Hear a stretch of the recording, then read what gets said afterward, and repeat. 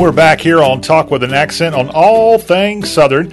Hello, I'm John Rawl. We have reached the middle of the week. Where has the week gone? Well, we still got some more of this week left, so don't think that we've hit the weekend quite yet. No, we still got a ways to go, and we got a long ways to go on this edition of Talking About Everything Southern.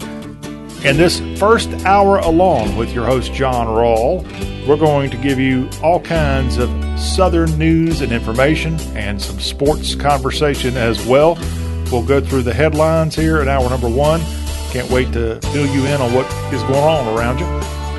Then later this hour, we got a little bit of a programming schedule change. We told you on Tuesday that today we would be all over day 3 of SEC Media Days. We had some listener interaction text us and said, wait a minute, you've been doing a great job of playing all these coaches that have appeared at SEC Media Days, Day 1 and Day 2. Did you realize, Mr. Rawl, that there's also joining the coaches of each of these 7 schools that have already hit the microphone at the Winfrey Hotel in Hoover, Alabama this week for SEC Media Days? Each coach brings at least 2, I think it's only 2 this year, 2 football studs and stars with them to get a little media attention. And Mr. Rawl, it's just not fair that you're not letting the players speak here on the y'all show. So what we're going to do as a public service to all y'all, we're going to let you hear 7 SEC football players scattered throughout today's show. And we're not going to hear the coaches at the mic here on this Wednesday edition of the SEC Media Days. We're going to push the coaches back to Thursday and Friday. So hope you don't mind with that little schedule change. But the reward is today you get to hear from the players that were in attendance, at least 7 of them, during the opening days of the SEC Media Days. And here in hour number 1, how about 2 of the best players the Southeastern Conference is putting forward on the gridiron this fall? LSU's very talented defensive playmaker, Derek Stingley Jr. We're going to hear from him as he was at the mic this week in Hoover. Also, the transfer from USC, J.T. Daniels. He's a Georgia Bulldog, and we'll have his comments to the media at SEC Media Days 2021. That's coming up as a little special extra something we're giving y'all here in this first hour. Now, we have other sports news we're going to be getting to, but we're also continuing our tour across the Southeast as we're on a 44-city tour talking about the great teams, the great alumni, and the great pageantry and traditions of all these great schools across the Southeast. And today we're making the jump, y'all. We're making the jump, and we'll stay on this jump for the rest of our trek toward the start of the football season, Labor Day weekend. Today we're jumping to the Power 5 of college football, and we're going to stay within the frame of the SEC, the ACC, and Big 12, and also Maryland. We're going to throw in the Terps because they're kind of they just are kind of a border state school that somehow jumped out of the ACC into the Big 10 for some unknown reason. But we'll fit the Terps in, which they're in a Big 10 Power 5 conference, so to their credit. But today it's not about those little turtles from Maryland. It's about those big old frogs that are found in Fort Worth, Texas. Today we're talking about the TCU Horned Frogs, and Gary Patterson has a very, very good football program right there on the outskirts of the Stockyards in Fort Worth. And today you're going to learn more about the 2021 schedule for Coach Patterson's Frogs. And we'll also, in hour 3 today, let you know more about the great alumni and traditions of Texas Christian University. And that's on today's Y'all Show. Sounds like a great, great way to jump right into Power 5 football. We've got TCU today. We're going to feature the Louisville Cardinals on our Thursday Y'all Show. And the Big 12's West Virginia Mountaineers are going to round up this week when we talk about them on Friday. So all TCU here in this first hour and third hour as we get you ready for the start of college football 2021. Also, before the hour is in the books, we're going to have Melissa Rhodes, our Rhodes Scholar, and she's going to be giving us a Southern accent on Southern culture. Or is it culture? All that's coming up here, hour one. Hour two today, we've got more headlines, more coverage from the SEC Media Days. You're going to hear from a Kentucky Wildcat and a Mississippi Landshark in hour number two. And then we're going to go to the Mississippi Delta as writer Ashley Stinson has penned a fantastic feature on the Mississippi Delta that's posted right now at y'all.com.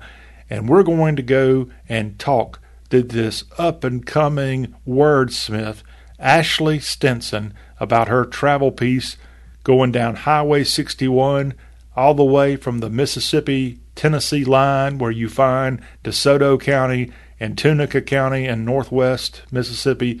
She went on down through great towns like Cleveland, made her way to Greenville, Mississippi, made her way to Vicksburg, and that's where the tour across the Mississippi Delta ends up, right there on the bluffs at Vicksburg.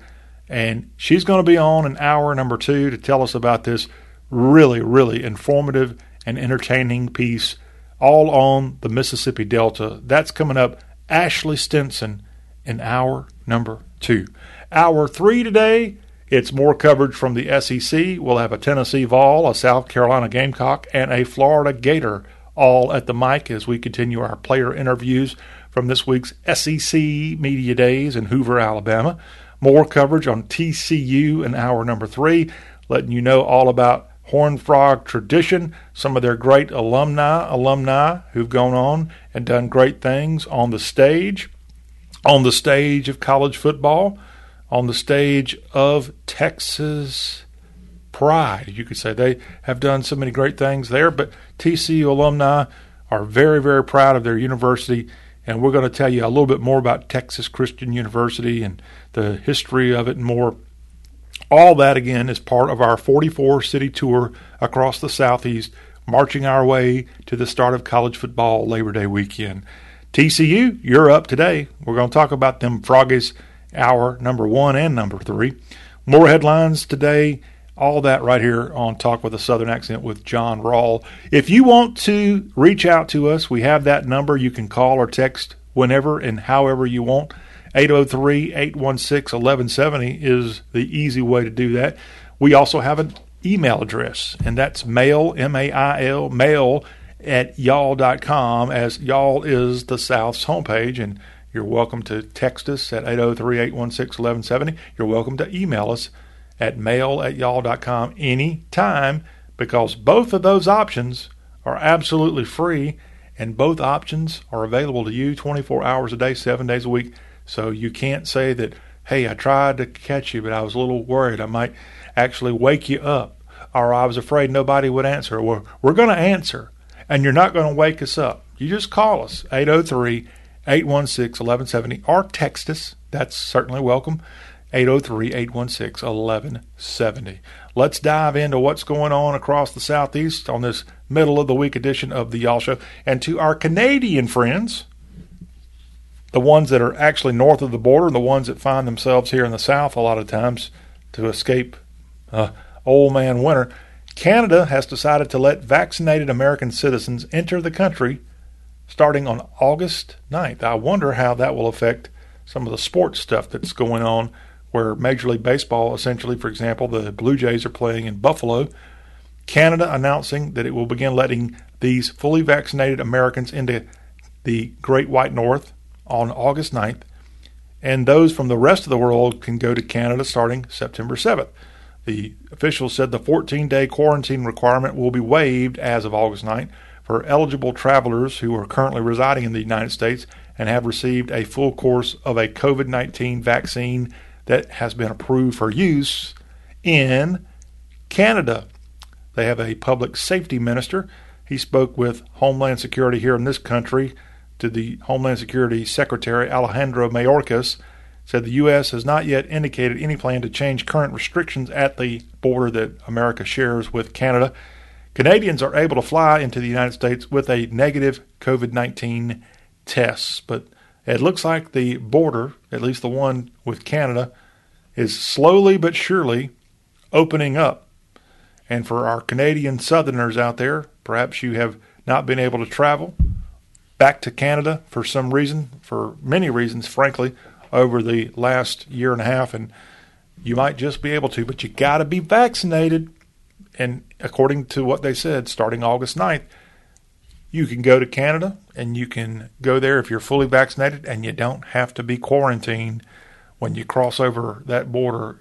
And they say, why are you coming here, you dang Southerner from America? Why are you coming here? What is this all about? Here's another international story here that might affect some of you because it actually affects a South Carolinian, at least South Carolina by birth, Chicago by the grace of God, it appears. The president of France, Emmanuel Macron, has honored Greenville, South Carolina native Jesse Jackson. Have you heard from Jesse Jackson lately? Have you been on a Jesse Jackson watch? This is a guy that didn't miss a camera for much of his career, but he's had a really, really hard last couple of years. I think his son, who was a congressman, ended up having to go to prison at some point.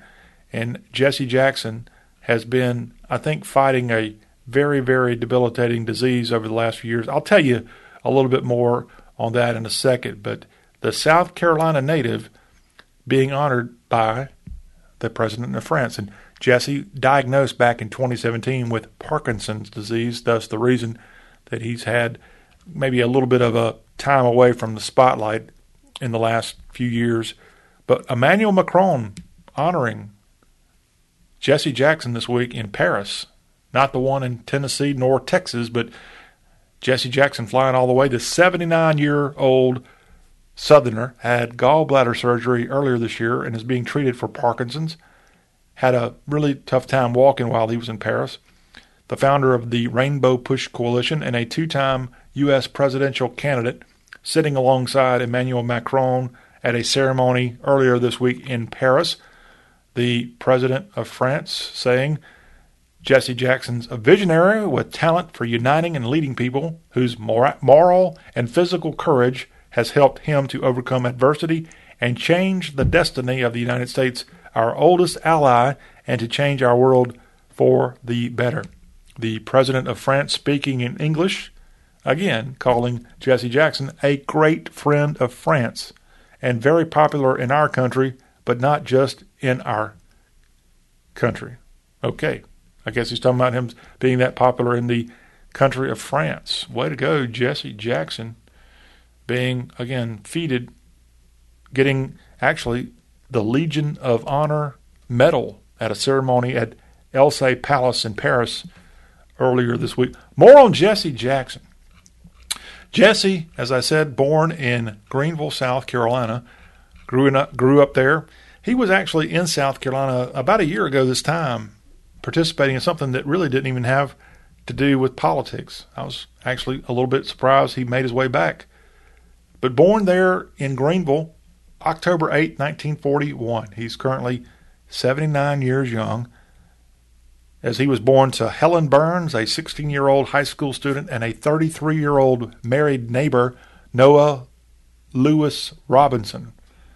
His ancestry include Cherokee blood, American slave descendants. He's also got the ancestry of a Confederate sheriff in his DNA, Jesse Jackson, which is very common. That's the story of the South. But ultimately, Jesse Jackson went to school. Believe it or not, he actually rejected a contract from a minor league pro team so that he could attend the University of Illinois on a football scholarship. But after his second semester at the University of Illinois, he transferred to North Carolina A&T in Greensboro, North Carolina. I didn't realize he was a football player, but he started out at Illinois Urbana-Champaign and went on ultimately to North Carolina A&T, and then ended up getting his master's in divinity from the Chicago Theological Seminary. Jesse Jackson, founder of Rainbow Push. Congratulations. on your honor this week from the nation of France. And I don't have all of his honors given in this country, but he's certainly racked up a few in his time. And we'll go ahead here on the Y'all Show and declare Jesse Jackson Southern by the birth, by the grace of God, for sure, because he's a Greenville, South Carolina native and a North Carolina A&T alum. Way to go, Jesse. More headlines coming in from across the Southeast. This comes to us from Chattanooga as Volkswagen, keeping our international stories going to start today's Y'all Show. Volkswagen will end the production in Chattanooga of the Passat with the 2022 model. I never have been able to purchase a Passat, and this is a car made by Volkswagen. It's been produced a number of decades. In fact, it was 20 plus years ago I actually got very close to purchasing the Volkswagen Passat, and that's when it wasn't made in Chattanooga. It's made over there in Deutschland at the time. But Volkswagen saying at its Chattanooga assembly plant, they're going to shut down, halt, as they might say at Volkswagen.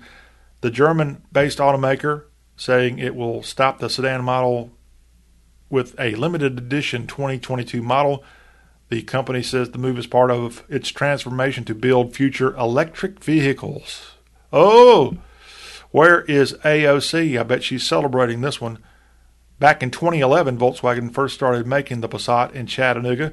The first versions of the Volkswagen Passat family of sedans and wagons for U.S. customers launched. It was in 1974. At that time, you might still have one. It might be worth a few Deutschmarks. The Volkswagen came out in 1974. This Passat originally was named Dasher. The Passat name first appeared in the American market in 1990 and has since remained.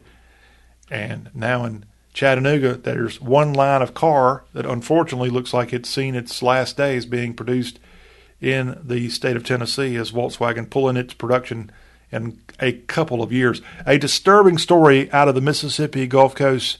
A woman from Oklahoma has been raped in a public bathroom on the Mississippi Gulf Coast, and her husband ended up having to help catch the suspect. Good news there in Gulfport.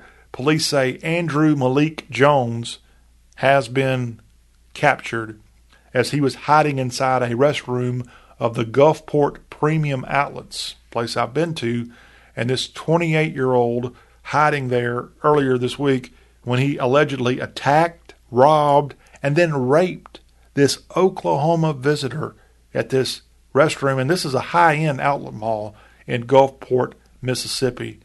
And this man allegedly shoved the woman into a bathroom stall and then commenced a physical and sexual assault that left her with a fractured skull and other injuries. Then he's alleged to have tried to steal her purse and run away. Police said bystanders stopped him from fleeing and held him until responding officers arrived. It was actually the victim's husband that was part of that group, and they saw him running through the parking lot and stopped his escape.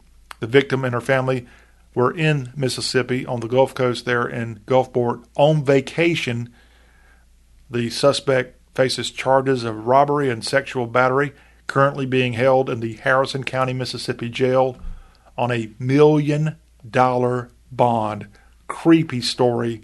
Hate to tell you this, but also no surprise. We got some really bad people right here in the Southeast. And this guy hopefully will go away for a long time, Andrew Malik Jones. When the Y'all Show returns after this little time out, we're going to take you to Hoover, Alabama. We've got some audio coming from Derek Stingley Jr. of LSU and the quarterback of the Georgia Bulldogs, J.T. Daniels. This is Y'all Talk with a Southern Accent. We're planning a trip to Spain later this year. But our Spanish is pretty bad. When you learn a language, you want to actually use it. Babbel is designed with that goal in mind. Babbel's conversation-based method teaches you real-life words and phrases. And with Babbel's interactive, bite-sized lessons, you'll remember what you learned. ¿Cómo te llamas? ¿Cómo te llamas? ¿De dónde eres? ¿De dónde eres? No matter your learning style or experience level, Babbel has lessons designed for you that will get you speaking quickly and confidently. I tried learning Spanish before, but I couldn't stick with it until I found Babbel. There's no easier way to learn another language. Ahora hablamos español. He just said now we speak Spanish. I can't wait to use our new language skills on our upcoming adventures.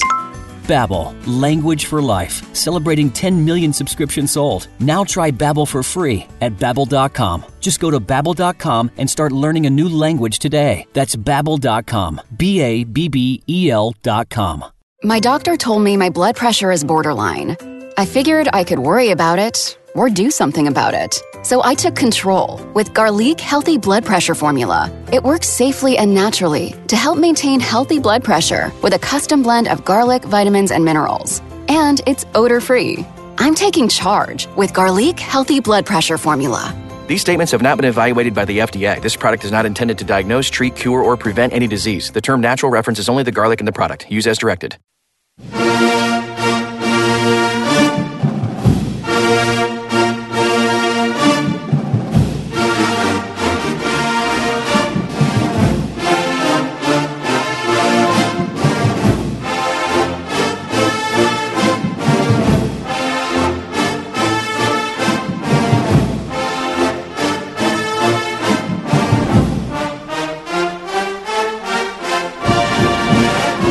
Tiger fans, we're going to be talking about LSU as we've got from SEC Media Days audio from Derek Stingley Jr., the talented defensive playmaker for Ed Orgeron's Bayou Bengals, and we're going to get into that in just a moment. We'll also be hearing from JT Daniels, the quarterback of the Georgia Bulldogs, as our coverage from SEC Media Days 2021 continues here on the Y'all Show. I'm John Rawl, and time now for a little Southern sports news and notes. And we're going to start off talking about the Tigers, but it's actually not the ones in Baton Rouge, but the capital not of Louisiana and the capital of Mississippi. Jackson State Tigers coach Deion Sanders has walked out of the SWAC's Media Day event after being called by his first name on 2 occasions. And prime time. And Deion, now he just wants to be called coach. And he's walking out of media days for the SWAC as he's getting ready to enter his second season, technically his second season within 12 months, as Jackson State and much of the FCS played a spring schedule this year. But at the event for the SWAC, I think this was in Birmingham, he was addressed as Deion by a reporter, and this guy, Deion Sanders, told a reporter from the Jackson, Mississippi Clarion Ledger, "You don't call Alabama's Nick Saban Nick, don't call me Deion. If you call Nick Saban Nick, according to Deion, you'll get cussed out on the spot, so don't do that to me. Treat me like Nick." I'm not so sure Deion's right on this. I don't know if Nick Saban's that hardcore about being called Coach Saban, or Mr. Saban, maybe. So he gets slapped on the hand, this reporter from the Jackson, Mississippi Clarion Ledger. And then the moment occurred after the on-camera portion of the event was over. The reporter who called Sanders by his first name, a guy named Nick Suss, he says, "When I interview people, I call them by their first name, whether it's someone I've been working with for years or someone I'm talking to for the first time." And this reporter is actually the beat writer for the Clarion Ledger's Mississippi Landshark coverage, but he has covered Sanders at SWAC Media Day before, and evidently he got called Deion again, and he got mad and took his toys elsewhere. Jackson State Tiger coach, Coach Sanders, there, I said it, Coach, don't want to call him Deion anymore. He had a hissy fit. I guess it gets his program more coverage. Oakland A's baseball could be a thing of the past soon. To the world of Major League Baseball and to the left coast we go. On Tuesday, Oakland City Council members voted 6-1 in favor of a non-binding term sheet for Oakland Athletics, their proposed waterfront ballpark. But again, true to form for anything out of Oakland, a very wacko city, the session of this council ended up with confusion as to whether negotiations between Oakland and the Oakland A's team would actually continue. Major League Baseball Commissioner Rob Manfred, when he's not moving the All-Star game out of Atlanta, he's having to deal with issues like this. Manfred expressed disappointment in the city's decision to vote on terms that were new to the A's. So it looks like Major League Baseball is doing everything they can to ultimately pick up and leave Mayor Libby Schaaf and other members of the Oakland City Council in the dust. They think, and I think they're right on this, their future, if they want to be successful, is not going to be in Oakland, California. They're threatening to leave, and actually, it's been in recent times, executives of this Major League Baseball franchise have gotten on a plane and gone to cities exploring relocation options. That is at least what's been reported. They've been spotted in Las Vegas, likely the number one place that the Oakland A's will end up. They've also been traveling to Portland, according to reports. So you could see this team move pretty soon. And I think this Oakland Coliseum was built in 1966. It's now called Ring Central Coliseum. And I think the A's, if they're going to survive as a franchise, have to pick up and move. In fact, maybe all of these California-based teams are going to be moving back east at some point, as the California experiment has now, thanks to liberal politicians and just corrupt politicians and maybe even greedy owners of some of these franchises, just don't mix. And I give credit to a team in the South for really showcasing how you can step up to the plate, to use a baseball metaphor here since we're talking about the Athletics. You can step up to the plate and do something incredible that doesn't necessarily tie you into the city. And that's exactly what Jerry Richardson and the Carolina Panthers did back in the early 1990s. This is in sleepy old Charlotte, North Carolina. It was the Carolina Panthers that became the first professional sports franchise that created this whole premium seat licensing thing, PSLs. And that's how the city of Charlotte and the Carolinas jumped to the front of the line when there was an effort to award an expansion NFL team. It's the reason why the Tennessee Oilers were formed in the 1990s, as Nashville had the opportunity to create a stadium that Nashville and what was then called 10FL, they got people like me, at that time a Davidson County resident, to vote for it. But also they were able to go out and sell these seat licenses where essentially you're guaranteeing as a fan you're going to be there in that seat and you're willing to pay a premium for it in advance. And therefore Nashville built out of nowhere a gigantic stadium. I hate they had to tear down the Gerst House, the original, but boy, what a difference that's made in Nashville. And you've seen similar efforts of PSLs used in all forms of sports. And again, credit to the Carolina Panthers back in the 1990s and Jerry Richardson, their original owner, for being a visionary and getting that effort underway. And the Oakland A's, frankly, aren't going to be able to have a PSL deal in a city like Oakland. They're going to have to move. And speaking of Nashville, how about perhaps Nashville scooting up to the top of the possible relocation of this Major League Baseball franchise, the Tennessee Athletics. How about that? Do you like that name?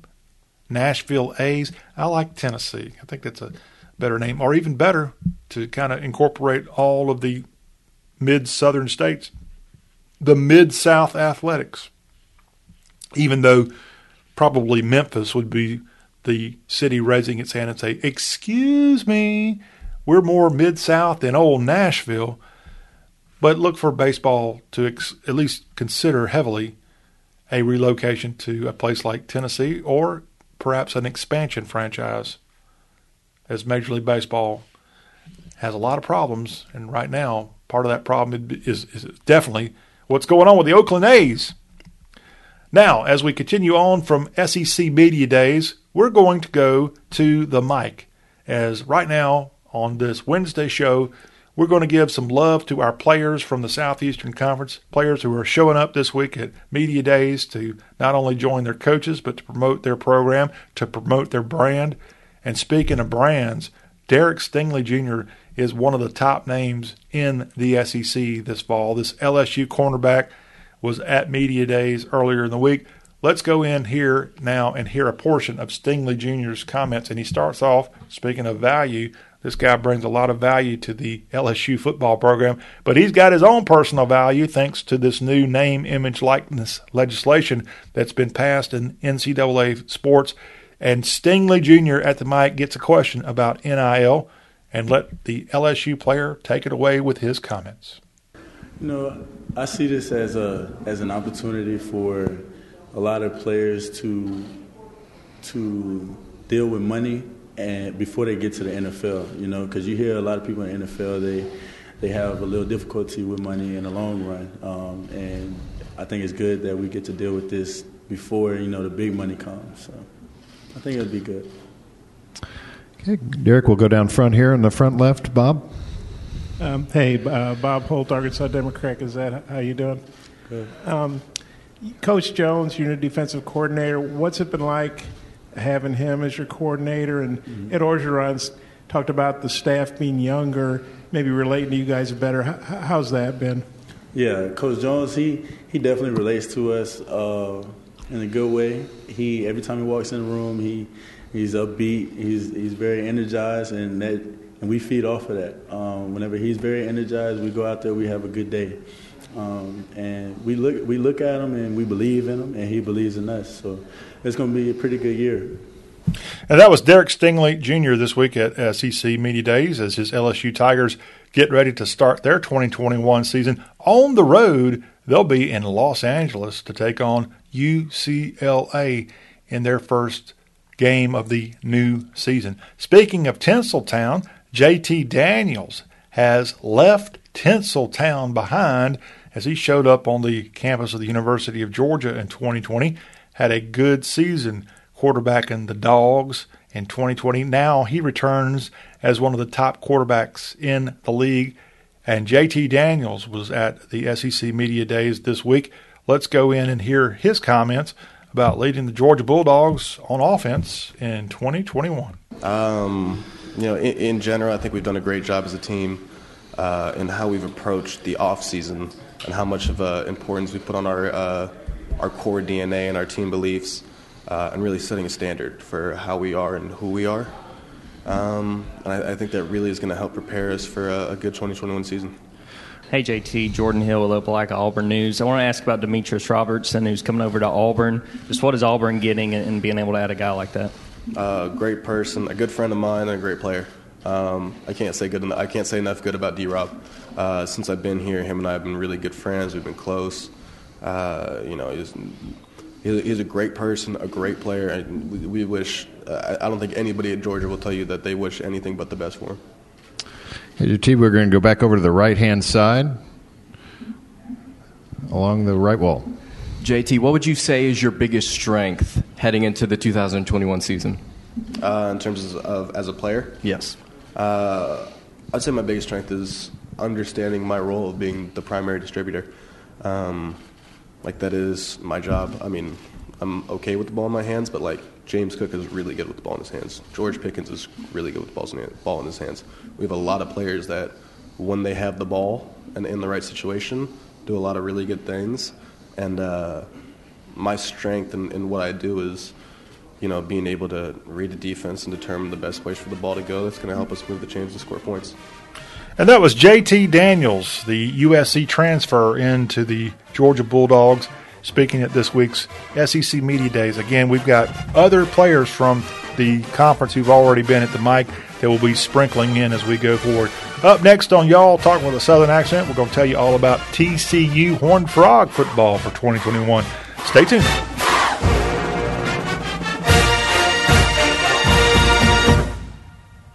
We all make choices about alcohol. Kids make choices whether to drink or not. Bye, Dad. Remember, I'm going to Alex's party tonight and sleeping over. Hey, Em, remind me about that party again? And adults make choices whether to talk about it. That's true of parents and every other trusted adult in a kid's life. Kids want to know our expectations, and they want honest answers in everyday conversations. So talk with your kids and help lead them on a positive path, because when you talk, they hear you. Learn more at underagedrinking.samhsa.gov.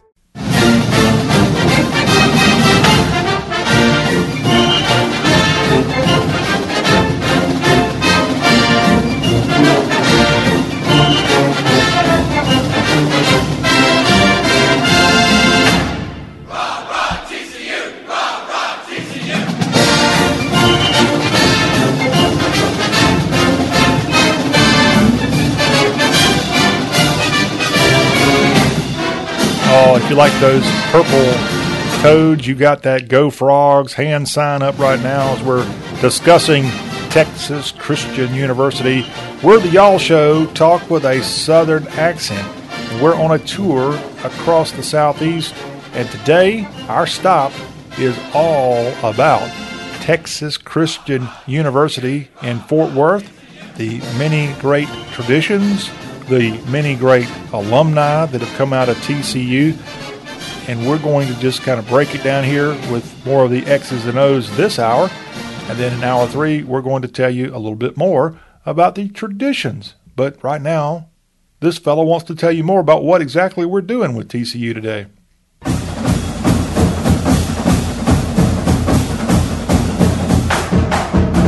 The South and college football have enjoyed a love affair for more than 150 years, and the Y'all Show is getting y'all ready for the biggest year college football's ever had.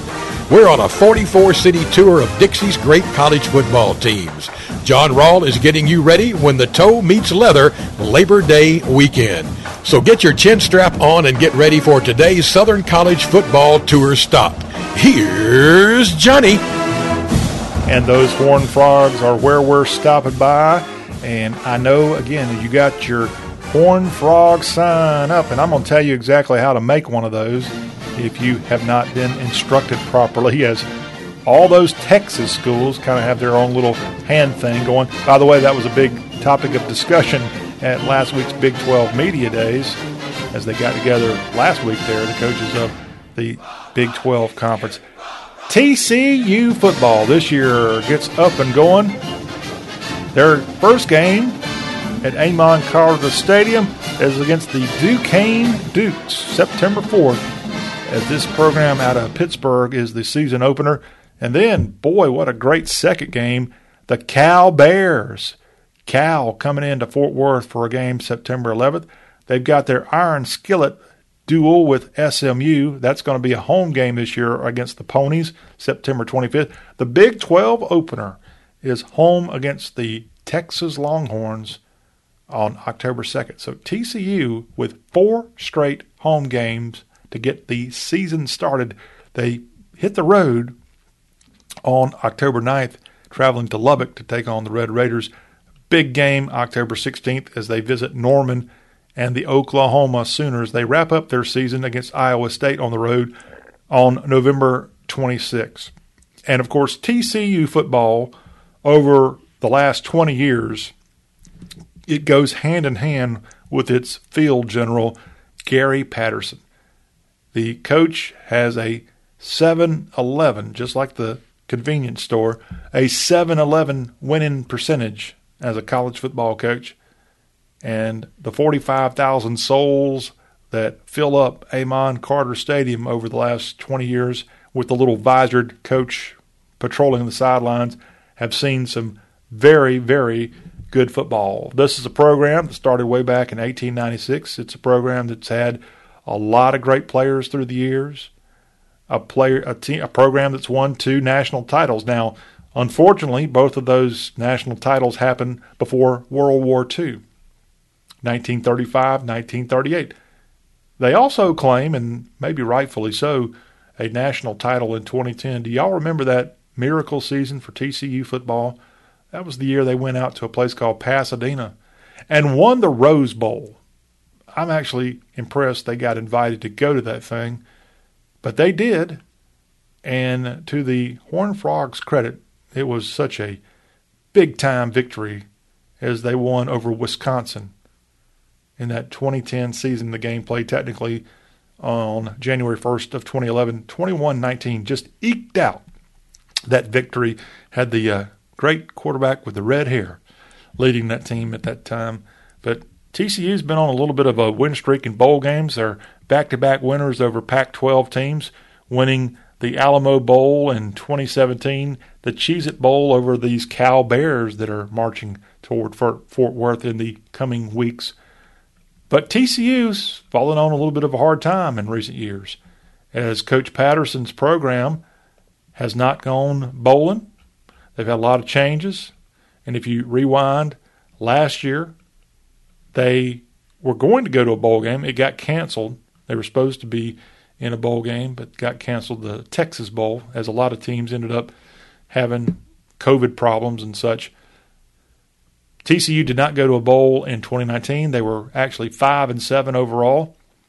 They've not had a fantastic year since 2017 when they did go to the Alamo Bowl, but they were 11-3 overall. Back in 2014, they had a great season, went 12-1, destroyed destroyed Hugh Freeze's Mississippi Land Sharks, Rebels at that time, in the Peach Bowl in Atlanta. That was a just absolute thumping of an SEC program. But TCU, Big 12 conference members since 2012, and a proud program. This is a program that's had names through the years that you might remember if you're a college football expert, if you will. Dutch Meyer, longtime coach there. Back in the 50s and 60s, Abe Martin was coach of the Horned Frogs. How about Pat Sullivan, the Heisman Trophy winner from Auburn? He was a coach of TCU. We sadly lost Pat Sullivan in 2019. He most recently coached the Samford Bulldogs, but he was TCU's head coach. That was the only college head coaching job he had prior to going to be the Bulldog coach in Homewood in the Birmingham suburbs. TCU, of course, the home of some great players through the years, and you go back to that pre-World War II time period when you had this program claiming national championships, and maybe rightfully so. This is a program that beat LSU in the Sugar Bowl back in 1935, followed that up in 1938 with a Sugar Bowl victory. How about this 15-7 victory over Carnegie Tech, now known as Carnegie Mellon University? Slinging Sammy Ball, he was a great TCU football player of yesteryear. And I got to give props to the great Johnny Vaught, who played there back in that same time period. Johnny Vaught went on to be the head coach of the University of Mississippi. And he actually, this may be news to you, it was TCU, the only job that John Vaught was going to leave the powerhouse Ole Miss Rebels for. He had been offered the job at Texas and a lot of other schools. He was leading this program back in the 50s and 60s in Oxford to be one of the best programs in all of college football.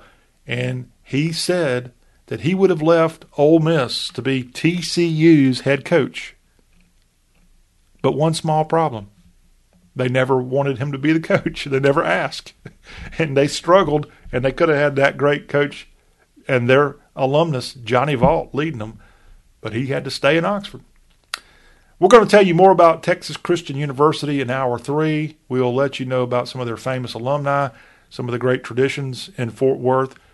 And today, again, TCU is our latest stop on our tour across the Southeast as we're getting y'all ready for the start of college football. It'll be here in just a few weeks. And again, the Horned Frogs, their season opener there at the Amon is against the Duquesne Dukes coming down from Pittsburgh, Pennsylvania. Good luck, Horned Frogs. The Y'all Show is going to wrap up Hour 1 after this timeout. We're going to give you a Southern accent. Melissa Rhodes is standing by. She's going to talk about Southern culture. That's up next.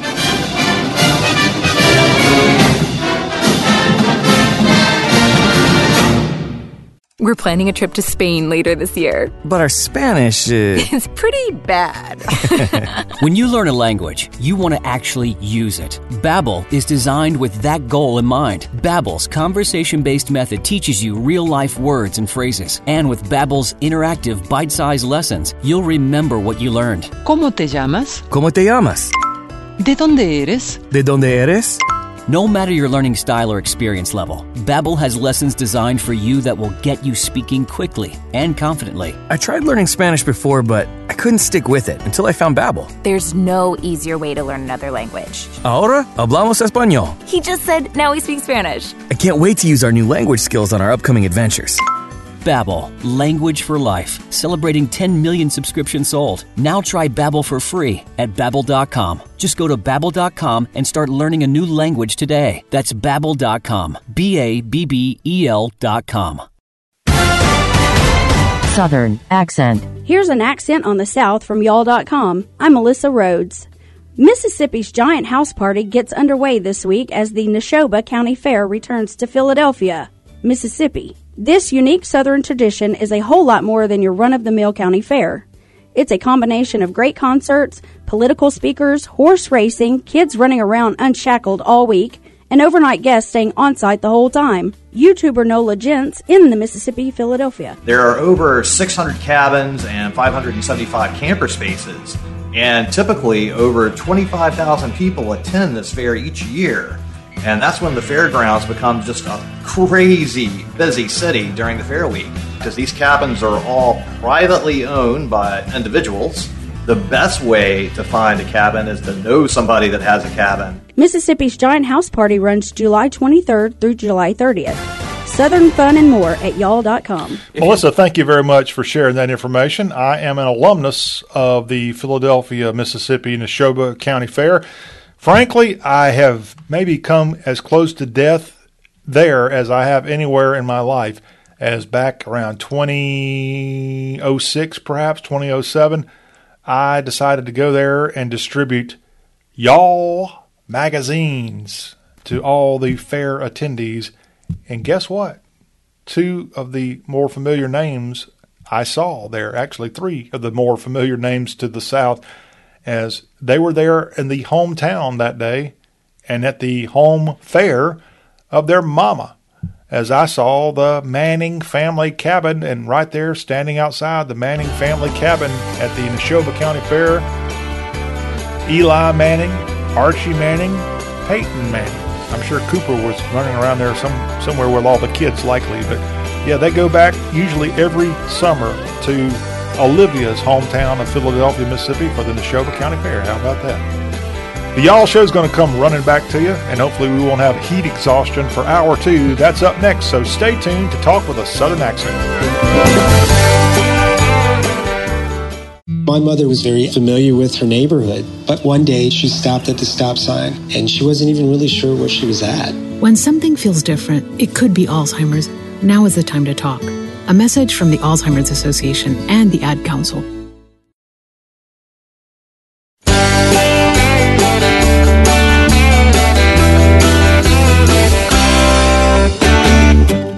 Back for hour two of this Wednesday show that's all about the Southeast.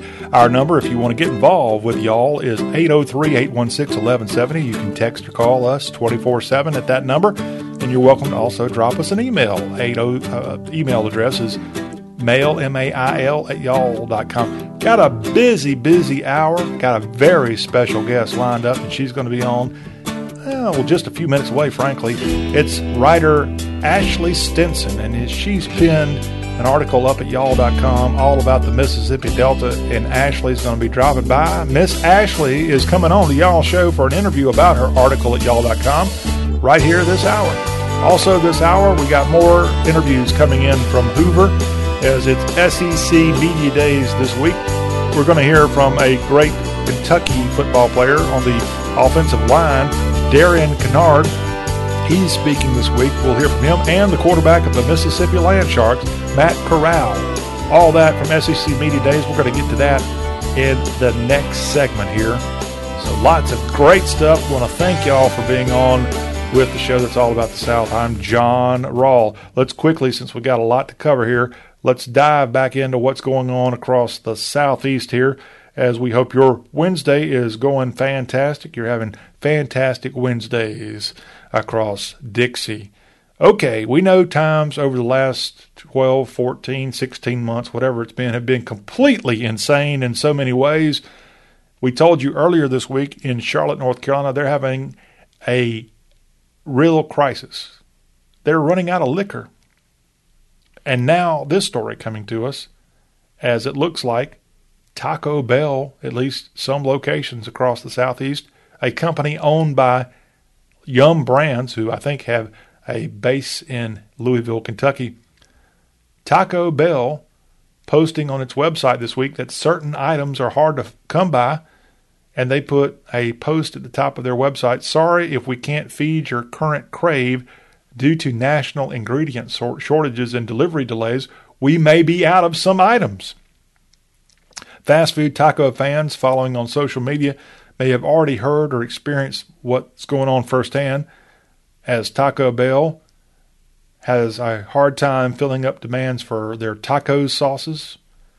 They're also evidently running low on items for their tortillas and more.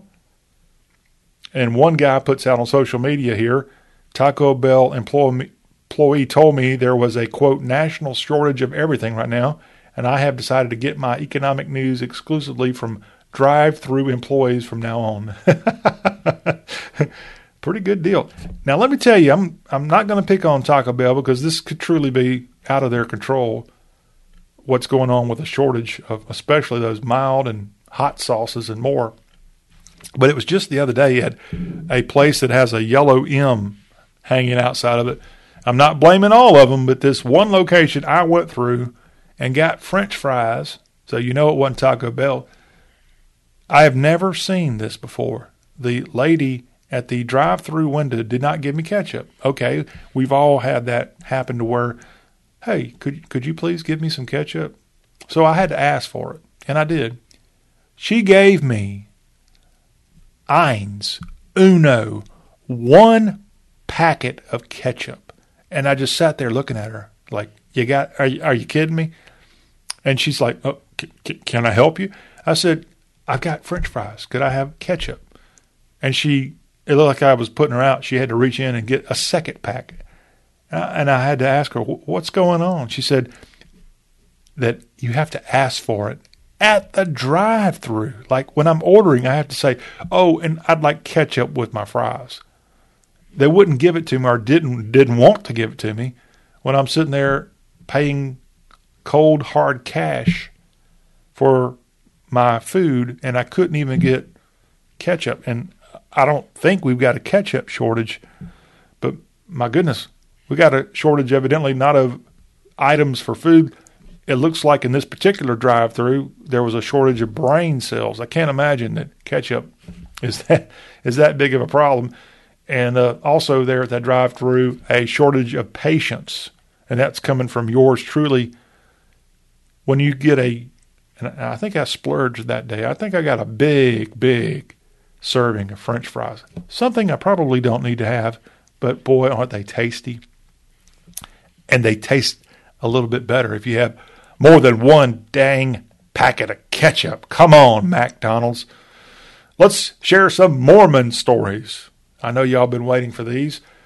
In Washington, D.C., the Mormon temple there is going to open to the public for the very first time in nearly 50 years.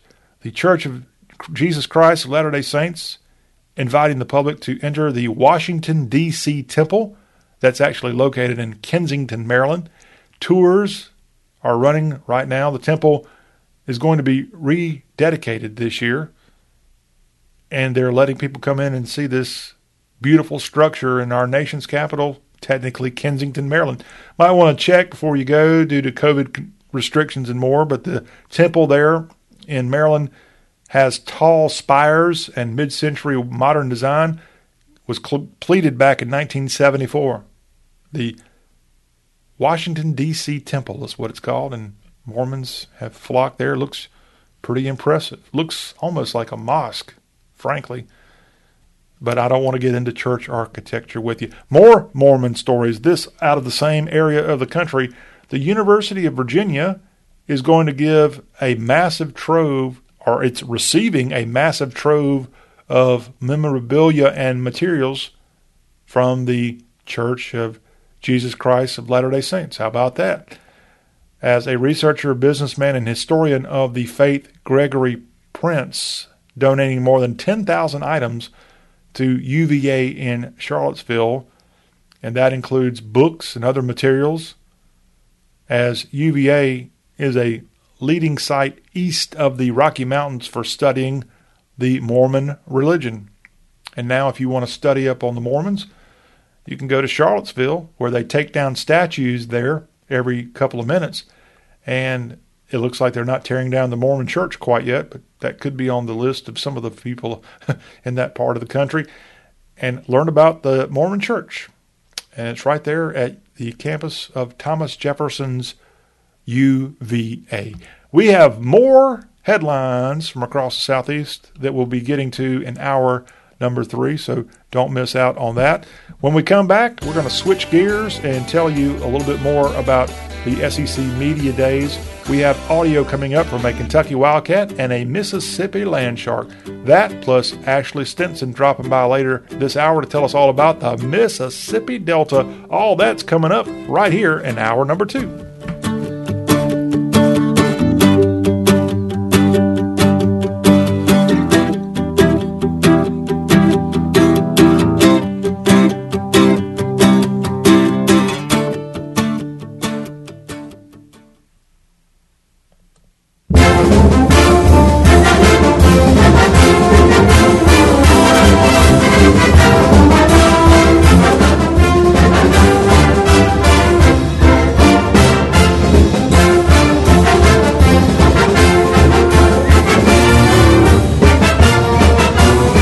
Y'all Show, and we are continuing our coverage of this week's SEC Media Days, taking place at the Winfrey Hotel at the Big Galleria there in Hoover, Alabama. I'm John Rawl, and we've got Big Blue Nation standing by as Kentucky offensive lineman Darian Kinnard was at the mic this week talking about his Wildcats under the direction of Coach Mark Stoops. And again, this very, very big fella at the microphone this week. Let's go in and hear Mr. Kinnard and his Big Blue Kentucky Wildcat football team talk about the start of the 2021 season and what the Cats are going to bring to the opponents, bringing the heat in 2021. I felt with this team that we were going to have a great opportunity this year to do something special. And on top of that, for a personal reason, to show that I'm not just a right tackle. I'm one of the best left tackles. So I came back to prove that.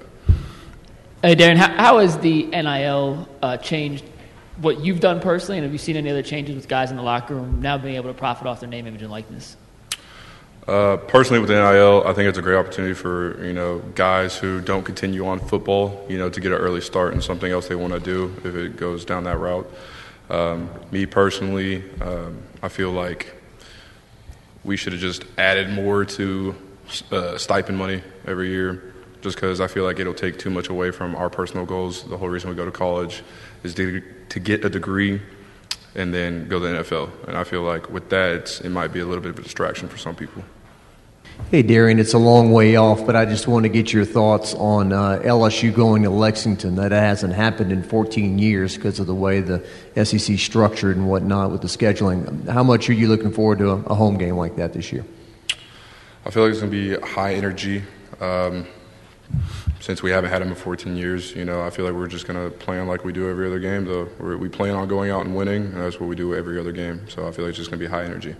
All right, that was Kentucky offensive lineman, and he referenced there in that interview he's kind of switched one end for another here in the offseason. Darian Kinnard of Coach Stoops' Kentucky Wildcats at the mic this week as we are continuing our player interview spotlight on this Wednesday edition of the Y'all Show. One of the best offensive playmakers in the Southeastern Conference this year is Mississippi Land Shark quarterback Matt Corral. The California kid was at Media Days this week taking questions from the pundits and more. And let's hear him talk about his team in Oxford and what he expects out of the Mississippi football team in 2021. Arkansas was atypical. Looking back, what do you think happened in that game with all the picks, and how did you bounce back from that? Because a lot of guys have a game like that, they might, go in a hole and not get out of it. I'm not one for excuses at all. That game was fully my fault. I take full responsibility for that, and it's just that I've never experienced drop 8 before. Prior to that, I never went through the ins and outs of drop 8. It's those mistakes were fixable. As I watched the film over and over, you can see the open man. You can see I just didn't have the right thought process in that playing against that defense. And I can promise you one thing, that next time I play that defense, it's going to be much different. Hey, Matt, Chase Goodrow with NFL.com. I got an NIL question for you. A lot of the agents feel like they can build a good relationship with a player and then because of that relationship get them to sign the NFL contract later on. Do you see it that way, or is it a separate decision for you? It's definitely a separate decision for me, but, there is a lot of people that are trying to, take it in that direction for sure. And that was Matt Corral, the signal caller for Lane Kiffin's Mississippi Land Sharks. And I got to give the guy props. Cleaned up rather nice this week as he put on a nice coat and tie and didn't look quite like a California surfer type. Matt Corral at Media Days 2021. And you might have heard him reference there that Arkansas game. What happened? If you go back to October of last year, Corral threw 6 interceptions against the Hogs. 2 of those picks went for pick sixes, and Kiffin's Sharks were bit by the Hogs on that day, and just a bizarre scene there in the Ozarks. But they will try to get redemption there in Oxford against all the opponents that they went down in flames to in 2020. And Mississippi could be one of the best teams in SEC football this year. And if they are, it's because of the great quarterback play of people like Matt Corral, the Californian. We've got more player interviews coming up in the Y'all Show's third hour. Up next, though, we're going to switch you, speaking of Mississippi, to the Delta portion of the state of Mississippi. Ashley Stinson has just penned a great article on the Mississippi Delta. It's at y'all.com, and she's going to be dropping by in the next segment to tell us all about it. This is Y'all. Stay with us.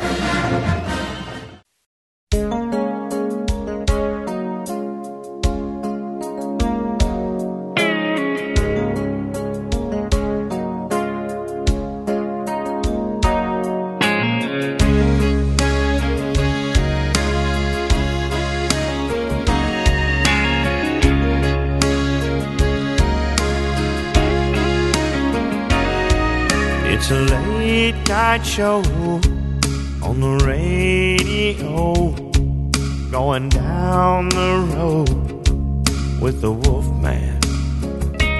Lightning bugs all around, moonlight shining down on little sleepy towns down in the flatland.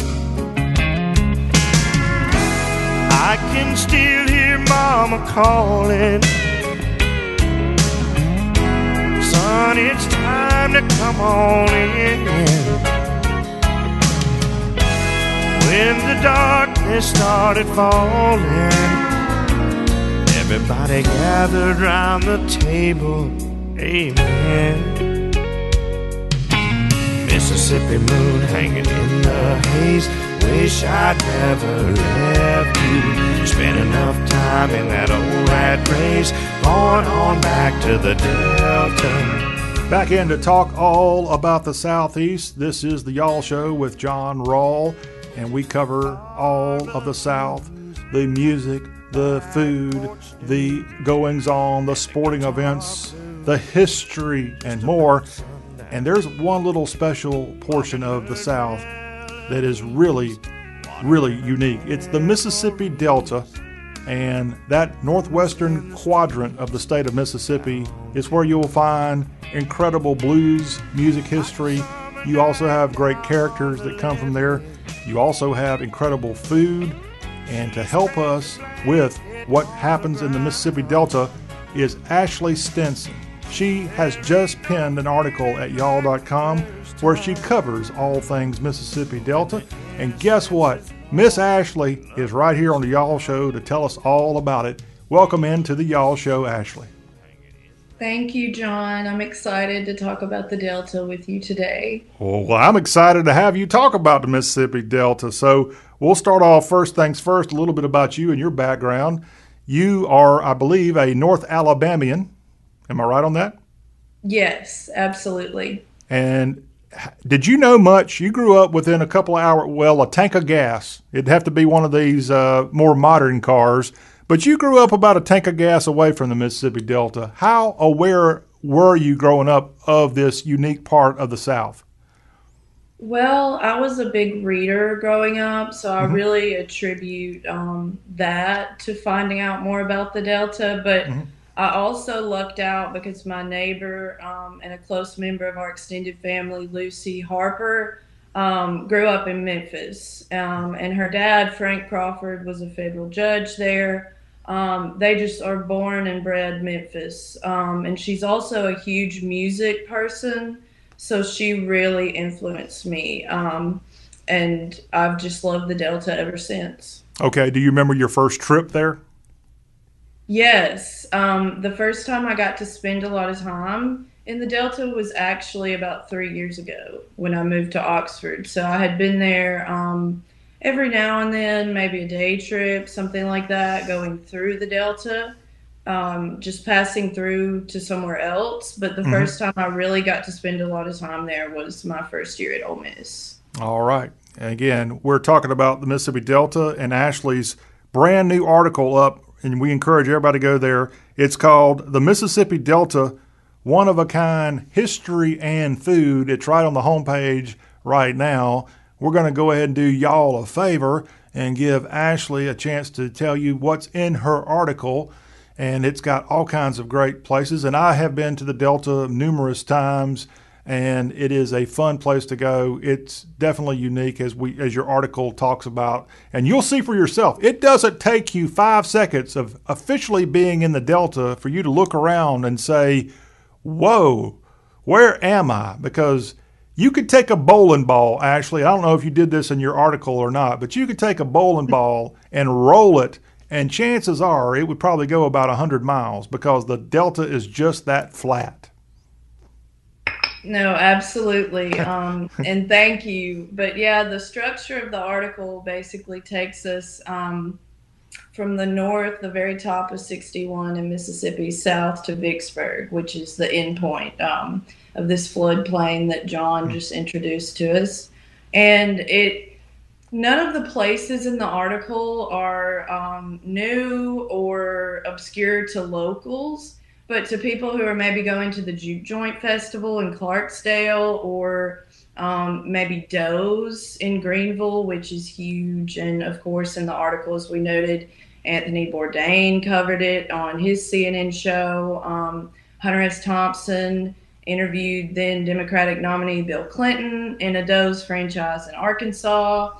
That eventually made it on to the very famous 1993 documentary, The War Room. So if people are going to Doe's, go into the Juke Joint Festival, Morgan Freeman's place in Clarksdale. I wanted them maybe to notice some of these more obscure places. So once again, locals aren't learning anything new here, but people who might be traveling to the Delta could easily overlook some of these stranger places on our way from Tunica to Vicksburg. Yes, and Ashley's article, amazing work there that you've done with this thing. And I do have to point out, your article didn't put it in here. I know you know the phrase, and I'm sure you have a good reason for not including it, but there's a famous phrase about the Mississippi Delta, at least where you can find it. Do you know that phrase? I'll just let you go ahead and introduce it. Okay. The phrase is, where's the Mississippi Delta? Well, it runs from the lobby of the Peabody Hotel in Memphis to the bluffs there in Vicksburg. And it really does. If you look at a map, again, I'm not trying to belabor the point, but you can literally see from Google Earth where the Mississippi Delta is located. And it's about right from Vicksburg to Memphis. And you go through that area right down Highway 61 with your article at y'all.com. No, you're absolutely right. And that phrase definitely has a lot of truth to it. Something interesting people might not know is that the Delta was largely forested, like even through Civil War, Reconstruction, right? And that's what William Faulkner talks about in the story The Bear. So they're basically on a hunting trip to these forested areas in North Mississippi that don't exist anymore. And the black bear represents like 19th century Mississippi, which is, of course, rapidly being lost. And then we had Parchman, of course, the plantation-style prison in the Delta built in 1901. So this farming boom I mean, of course, it was going on during the 1800s, but it was really forested. It wasn't always this flat place that we're talking about right now. So it's gone through a lot of change, even in the past 150 years. It wasn't always this flat kind of. It wasn't naturally that way. Oh, okay. Well, Ashley here is not only a great writer, you are a historian working on your PhD, so kudos on that. So here with this article and what you're doing, you're mixing in your love of literature, travel, and history and more, and you can find this article, but we hope lots more like it coming at y'all.com. And I wanted to point out, if you go into the Delta now, as we've talked about, Ashley said they kind of leveled a lot of this stuff for at one time a lot of cotton farming. In the last 30 years, the big boom in the Mississippi Delta was catfish farming. So if you look on a Google map these days, you might see little ponds all over the place. That's because there's a large presence of catfish grown in the Mississippi Delta. Speaking of catfish and things that you might be able to eat, let's start off on the north end of Highway 61, just south of that Mississippi-Tennessee state line. In DeSoto County is technically where the Mississippi Delta begins in Mississippi, but only a little small portion there on the west end of DeSoto County. Then you go into Tunica County, and you stop by the famous Hollywood there in Tunica County. I got a photo I'm going to share, but tell me more about this venue. Great. Yes, locals love the Hollywood. It is one of the most relaxed places you can go. Even in the Delta, it is just the most chill place. It has a little bar.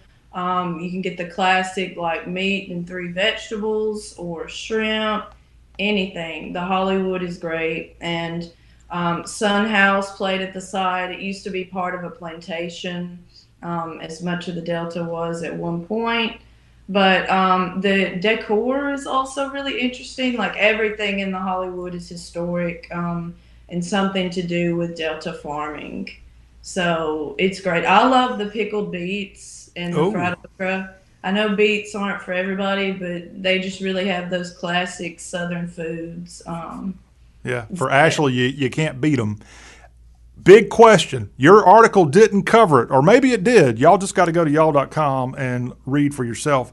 Okay, but the controversy about this venue, the Hollywood Cafe, is it really the Hollywood that's sung about in the song Walking in Memphis? I've heard that it is. Okay. I didn't know that it was disputed, that it wasn't. I just always assumed that it was, the legend was true. Well, when he goes walking in Memphis, you're not walking in Memphis when you're at the Hollywood Cafe. You're walking in Tunica County. But it's close enough to Memphis. It sounds like a better story. So we'll just leave it at that. I guess if we could get up close and read that blue Mississippi Blues Trail marker in front of it, it might just cover it there. So that was one place. Of course, Tunica, Mississippi, also known for its many casinos, or as former Governor Haley Barbour would call them, casiners. You have those all over the Tunica area, and they're hanging on. Sports betting really is kind of helping keep some of those up and going. Anything else in Tunica County that we need to know about? Absolutely. The Blue and White Diner is another well-loved local little place. Same building since the 1920s. You might have to wait a second for your food, but that's because they make everything. And when I say everything, I mean everything. Also, you can get breakfast all day. Ooh. I'm an early riser, but... How early? Yeah. Very. I also have dogs, so that contributes to that factor. But if you like breakfast all day, the Hollywood pancakes are the best meal in Tunica. I stand by that. And I have been to the Hollywood and to the all those places, the Blue and White, right there on, I guess it's on 61 also.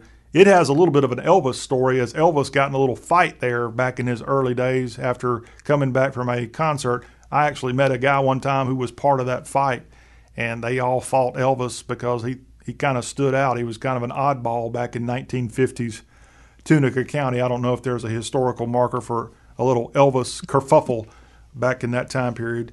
We leave Tunica, and then you make your way toward Clarksdale, Mississippi, and there you have the Ground Zero Blues Club that Morgan Freeman started. You also have the Crossroads of the Blues. Ashley Stinson, take it away with what goes on in Copiah County, Mississippi. Yeah. Or Coahoma, sorry. Coahoma. Wrong one. And no, Clarksdale is great, and I know a lot of people make their way to the Juke Joint Festival, to Ground Zero, but the New World District right there in downtown Clarksdale is fascinating. And the most fascinating business in the New World District today is the Messenger, which is a Black-owned, family-owned bar and restaurant. It's been open since 1910. It used to be a juke joint. It's been through the Prohibition era. It's been through just about everything. And the same family still owns it, the grandson of the original owner. The menu changes every time you go in there. It could be anything from a Polish sausage to an entire buffet. They only sell domestic beer, cash only, and everyone you find in there just about is born and raised in Clarksdale. So, of course, make it to Ground Zero. There are plenty of other great bars and restaurants like the more upscale Levon's, if you've been there. But the Messenger is one that is often overlooked. It's absolutely great.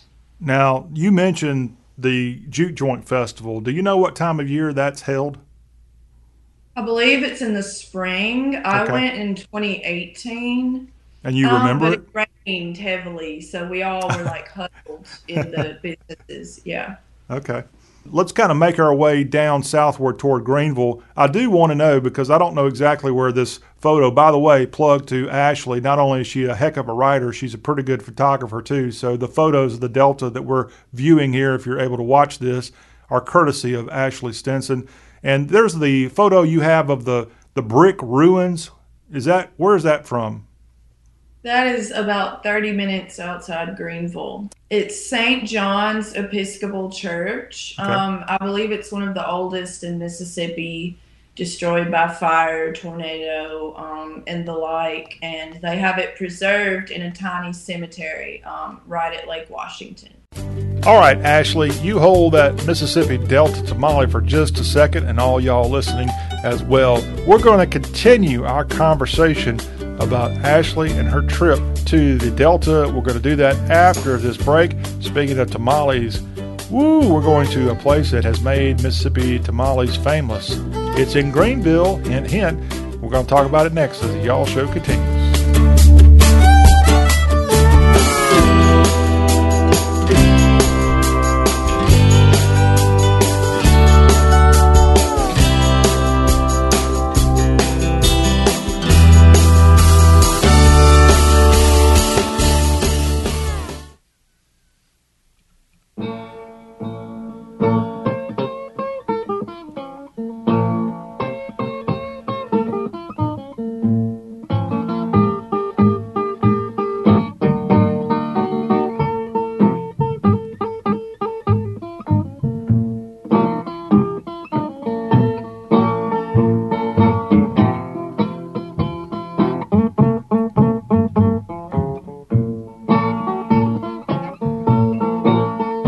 Highway 51, I'm right by my baby's door. Highway 51, run right by my baby's door. We're back on, y'all, with a little Mississippi Delta Blues. Highway 51, Highway 61. Highway 51 no They might be riding or going right past your door right now. If they're not, though, thanks to Ashley Stinson, we're going to put you right there in the heart of the Mississippi Delta as we're continuing our conversation with this extremely gifted writer as she has traveled, she has traversed northwest Mississippi and gone throughout the Delta. We've worked our way down to the Greenville area with Ashley right now, and we're going to pick up our conversation as she's got an article on the Mississippi Delta pinned right at the homepage of the South, y'all.com. And as I said, she's already in the previous segment, gotten us down Highway 61, not 51. Sorry about that, blues singer. But yes, in Greenville, Mississippi is where we're going to pick up Ashley's tour. And Ashley, I got a little jealousy. Going on if we're talking about Greenville, Mississippi. Don't tell me you got to go into Doe's Eat Place and we eat one of them big old fancy steaks. No, I actually didn't get the steak. Okay. But you went there? Oh, yeah. Okay. I know. Controversial. Yeah, that is. What did you have? Because they only have a couple things. I think spaghetti is one of the items. Their broiled shrimp, excuse me, is amazing. It is fabulous. It has kind of secret blend, they say, of herbs and spices. I mean, it's probably got 20 or 30 different spices in the thing. Mm-hmm. But you're right. They've got like 2 or 3 sides, salad, bread, or fries. Yeah. All at Doe's Eat Place, which they are franchising, and they have other locations outside of Greenville. But Greenville is the ground zero for Doe's Eat Place. And one thing we still haven't talked about yet that your article didn't get heavy into it, maybe because you're going to write another article specifically on this subject. But Ashley, one of the great things that Doe's serves up is tamales, Mississippi Delta tamales. Yeah, I would say that's their most famous item or their best seller probably. Mm-hmm. They've been made the same since the early 1940s. Yeah.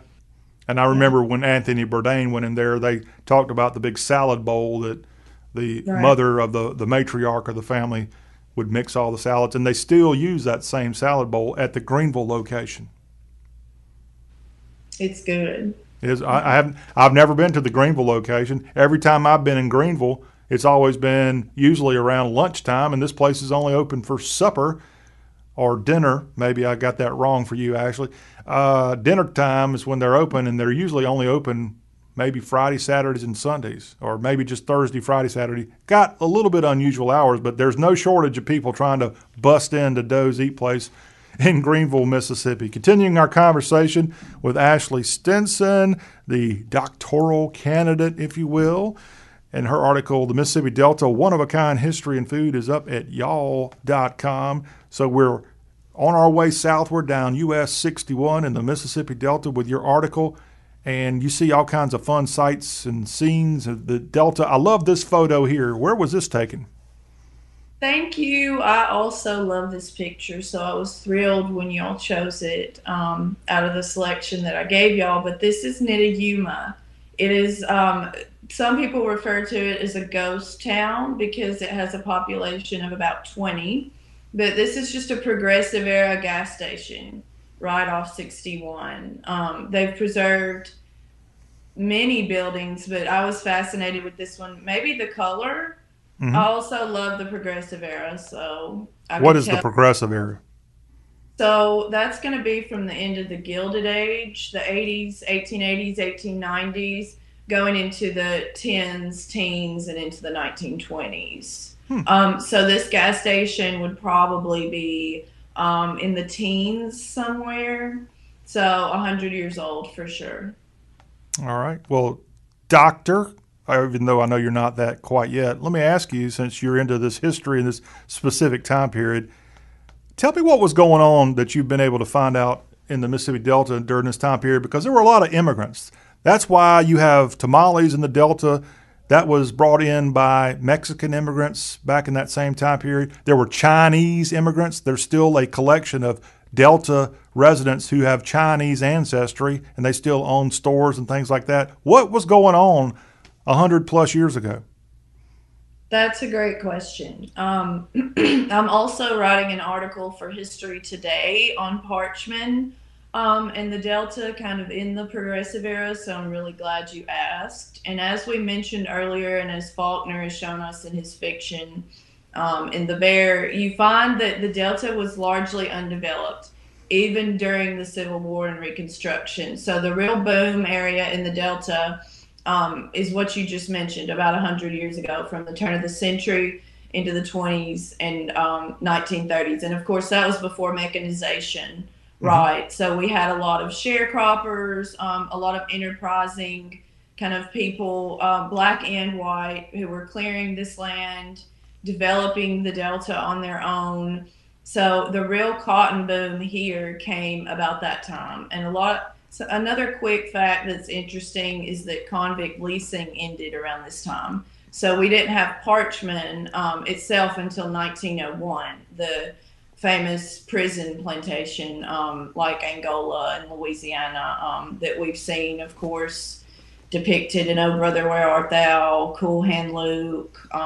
Yeah, so we didn't even have Parchman until 1901. A lot of people just assume the Delta's always been this flat kind of farming oasis, but I'm glad you asked about the period 100 years ago, because that was actually when a lot of this change that defines the Delta today, that's when it actually was occurring. So great question. Man, with that kind of setup, I'm afraid to ask you any more questions, Ashley, because why not? Why just leave it on a high note? But I'm going to ask you more questions, maybe not quite as good as that. By the way, Parchman Prison is still Mississippi's main penitentiary. If you are in that area of Sunflower County, when you're driving up the highway for about 4 or 5 miles before you get there, they got all the warning signs, do not pull over. If you pull over, they didn't say it, but you kind of felt like you might get shot. They don't want to have you helping out prisoners trying to escape Parchman Prison in the Mississippi Delta. But so many great figures coming from the Delta of Mississippi. And Ashley, you're not a native Mississippian. I'm not a native Mississippian. I've spent many years living in Mississippi, and you've spent time living in the Magnolia State. As a non-Mississippian, I have to give Mississippi a lot of credit. Not just the Delta, the entire state, but the Delta really maybe shines brighter than the rest of the areas. Mississippi may not have incredible mountain peaks where you can go snow skiing like you can in certain portions of North Carolina, for example. It definitely does not have incredible beaches like Orange Beach or anything on the Gulf Coast of Florida or Myrtle Beach on the Atlantic coast or all of Florida. But what Mississippi certainly has proven to be is one of the leading states in the country for the people, the talent, the incredible dynamic of people of all races and cultures coming together in Mississippi. There, how about that? I agree completely.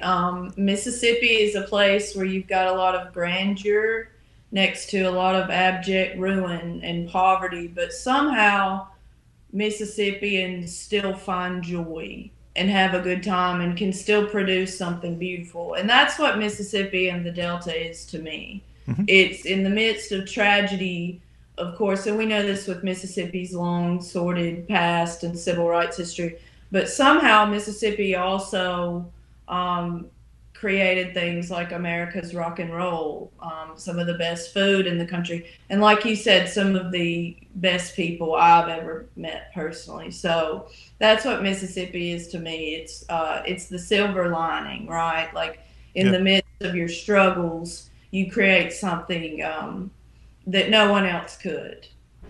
I feel like you and I are speaking at Mississippi's funeral here today.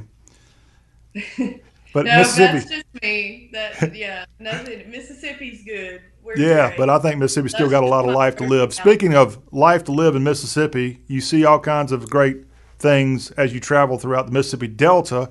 And one thing as a foreigner, me being from the Carolinas, when I got into Mississippi, I'd never heard of the Bottle Tree. Of course, there's a place in Oxford called Bottle Tree Bakery. But what is the Bottle Tree, and where was this picture that we're looking at taken? Well, the bakery in Oxford is quite good. So if you visit there on Van Buren, please stop by there as well. But this is at the Tomato Place on 61 South in Vicksburg. And it's kind of a New Orleans themed shack full of produce, Cajun food, really every tomato thing that you could possibly make. So that's where the Bottle Tree in question is located. And you being the historian, isn't there some kind of old tale about bottle trees? I've heard a lot. I don't study like folk culture. Okay.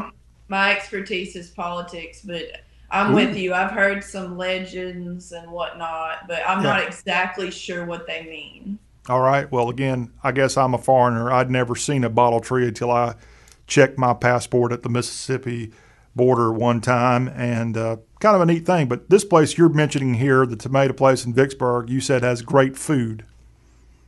Yes, it's exceptional food. You couldn't tell from the outside of the shack what is inside. All right.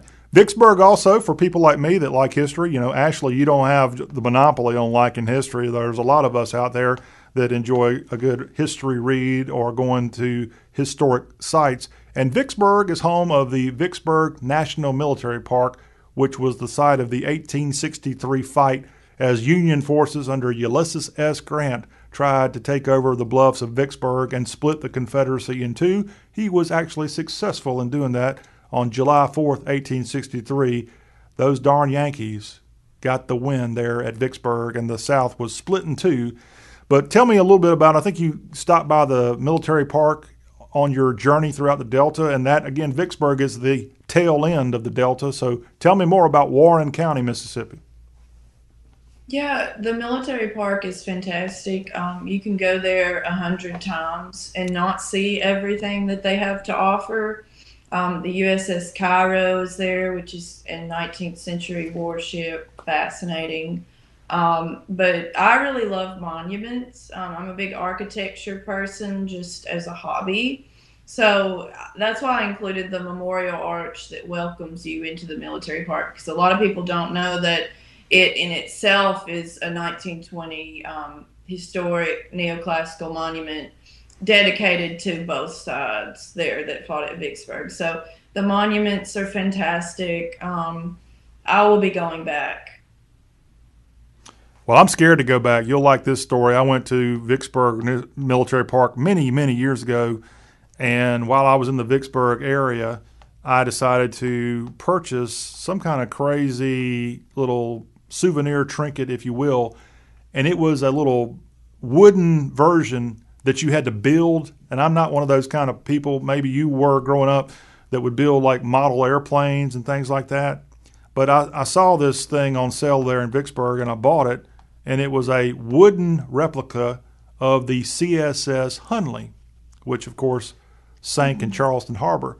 And I bought that thing. Well, guess what? I had flown into Vicksburg. So when I went to the Jackson Airport to go fly back out, I think to Nashville, they thought I was carrying a bomb.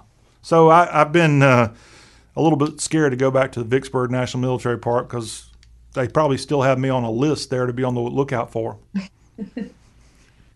And I still haven't built that thing, by the way. I never will. Yeah, I wouldn't. It's cursed now. Yeah, I would think so. But that's my one and only story there. Where did you stay during your trip across the Delta? Did you have places you stayed, or did you sleep in your car? What happened? Oh, I definitely did not sleep in my vehicle, nor do I recommend doing so, especially in the Delta. That's a big no. But I lived in Oxford, so I went all the time. Oh. I've stayed in Tunica and Memphis as well, and kind of gone places that are close, or known people in Mississippi. So I never, and I didn't stay at the Cotton House by Delta State because I was only presenting at the conference for one day.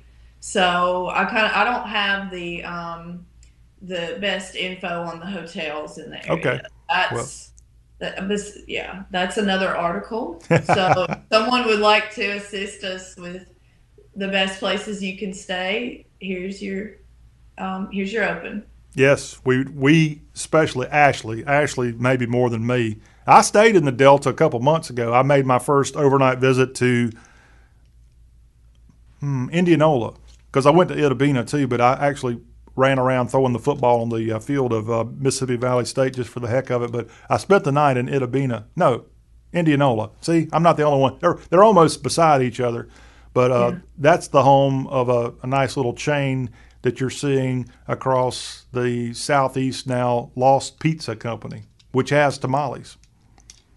It's good. Yeah, it is good. But the one in Oxford, gets a lot of business. Yeah, it's right down there near the post office. I know right where it is. Ashley, we could talk to you all day, and maybe we should, but we know you got more important things to do. I can't thank you enough for coming on here today on the Y'all Show as we've been talking with Ashley Stinson, who is working on her PhD and has got a lot of great stuff coming. And again, her article right now at y'all.com, the Mississippi Delta, one-of-a-kind history in food. And I think we've definitely told everybody listening and watching all about how one-of-a-kind that Mississippi Delta truly is. We thank you, and we look forward to what you might be working on next, which, hey, feel free. What's coming next? Thank you so much. Yeah, I think we've got a few more articles under our belt. So I'm hoping to do one on Highway 90, like Gulf Coast of Mississippi and Alabama. So stay tuned. And thank you, John, for having me. Hopefully some of your readers will go visit the Delta now. They should. I highly, highly recommend it. And as I said, you and I both are non-Mississippians. It truly is a one-of-a-kind place with a great story. And what Ashley kind of did, I know you're an academic, but what you did here today was give us the Cliff Notes version, and you probably hate Cliff Notes. I like Cliff Notes, frankly. Thank you, Ashley. Thank you. We will have more of the show all about the South right after this, so stay tuned.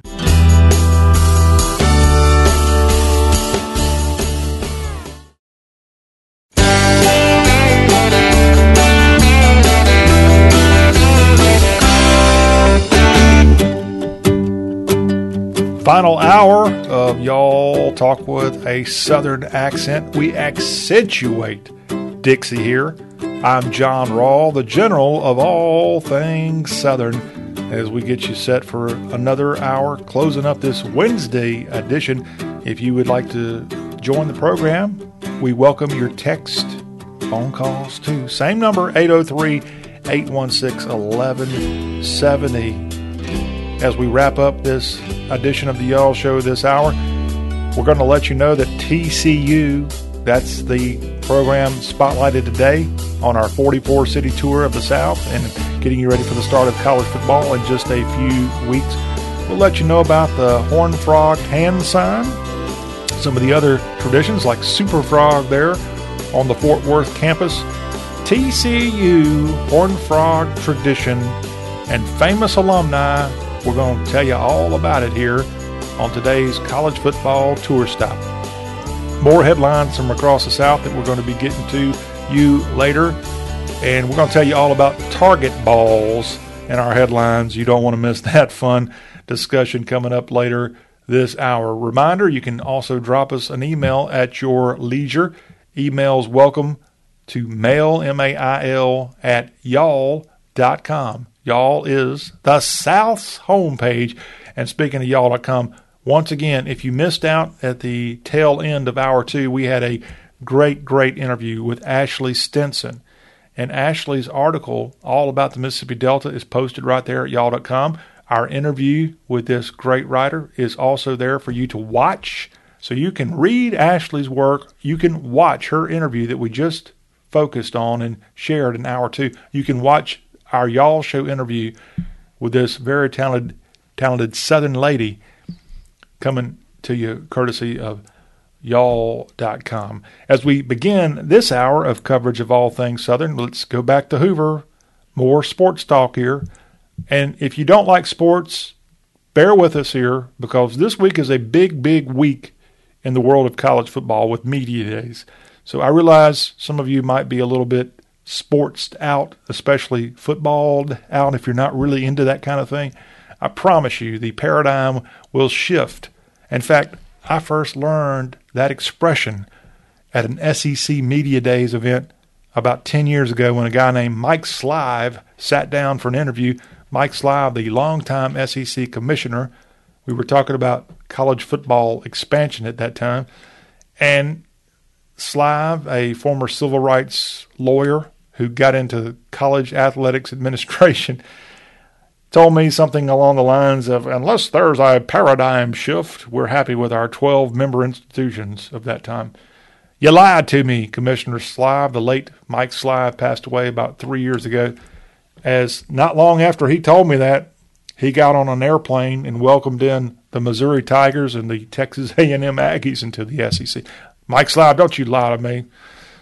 Yeah, well, he didn't lie. He just told me that unless there was a paradigm shift, they wouldn't bring on new members. A lot of things have changed since 10 years ago when he was leading the SEC and doing a fantastic job, by the way, during his tenure. In fact, one of his lieutenants is now the commissioner of the Southeastern Conference, Greg Sankey. And as we talk about this week, one of the things that Mike's Live helped propel and have a paradigm shift in terms of the publicity of SEC football was the emergence of SEC Media Days. That's going on this week in Hoover, Alabama, right down the road from the SEC's main office in downtown Birmingham. And today on the Y'all Show, we're giving some of the great players of the SEC a little publicity of our own. I think Commissioner Slive would be proud.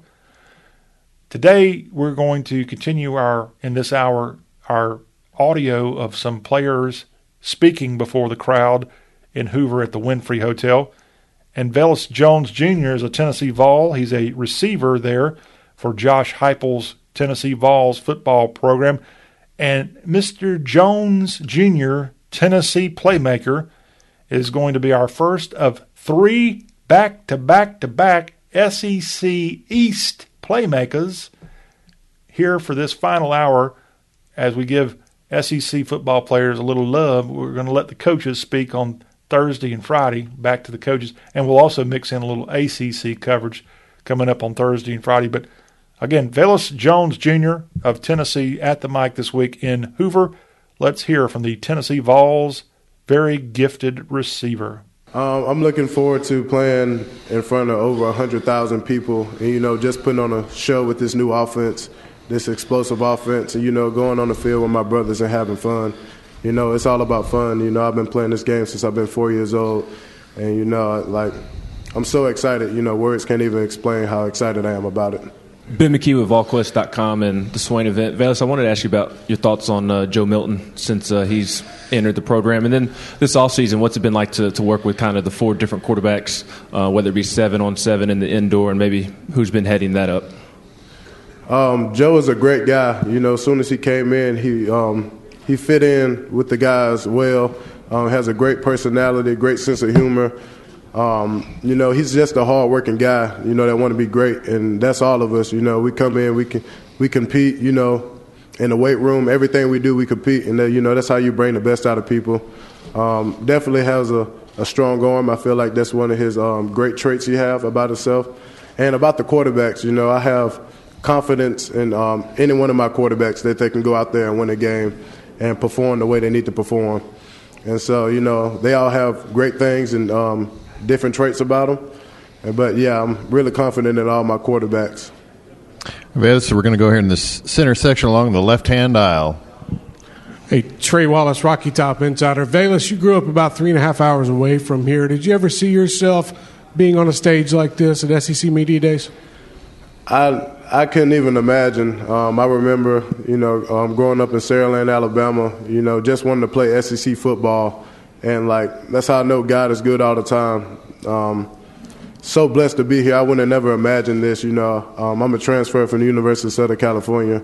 And being in the conference I watched growing up, it's a blessing and a dream come true. And I'm just blessed to be here, to represent for my university in this football program.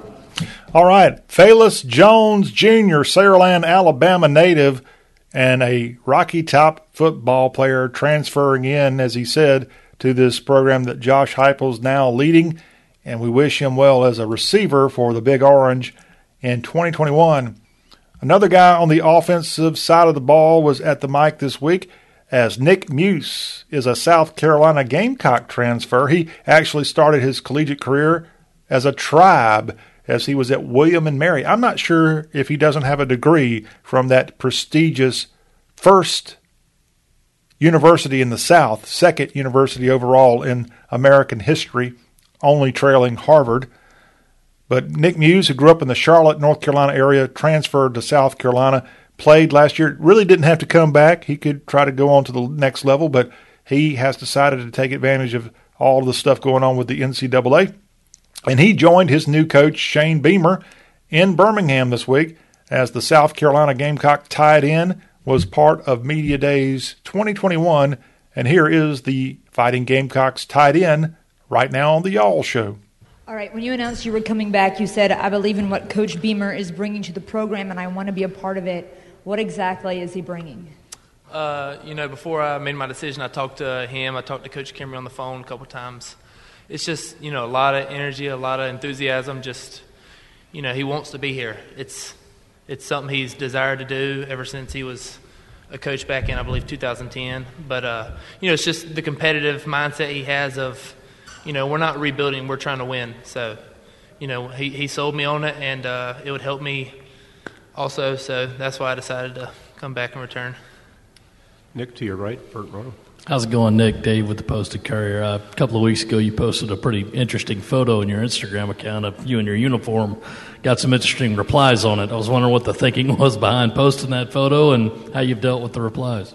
Oh, Lordy. I look at the replies, but I don't let them get to me. I care about 4 opinions in the world: my brother, my father, my mother, and the Lord.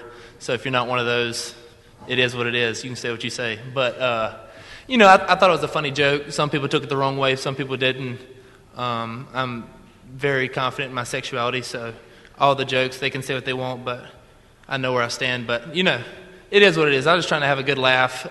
Whether you took it the wrong way or not, that's on you. It ain't on me, but it is what it is. To your left, Nick, third row. Todd Summers, WSPA TV out of Spartanburg. What do you see in this receiving group? Shi Smith leaves.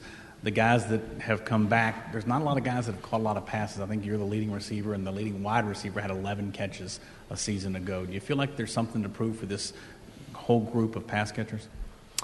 Yes, sir. We have a lot to prove. I don't even think I had half the year I think I can have. So, I feel like I can improve as well as, the wide receivers. We have a lot of good tight ends. We just got E.J. Jenkins, who you line him up anywhere and he's going to make a play. Same with Jaheim Bell. You can put him at running back. Heck, you can put him at safety, put him at punt returner. It doesn't matter. But, there's a lot of people who are going to get more opportunities. Of course, we had Shi Smith, who did a phenomenal job last year, and, he's in a league where he needs to be. But, everybody's got something to prove, and everybody's got something to improve on. So, whenever they call my name during the game, I'm trying to make a play, and we'll go from there. It is what it is. Prophetic words coming from Gamecock tight end Nick Muse. And South Carolina is a program that if you're a receiver, like he just mentioned, Shi Smith, now a Carolina Panther, or you're a tight end, they recently have had a player go to the Baltimore Ravens and to the Atlanta Falcons as a tight end and played a number of years, you can be successful at a program now led by Shane Beamer. Nick Muse, the William & Mary transfer and Charlotte native, part of the South Carolina Gamecock football team of 2021.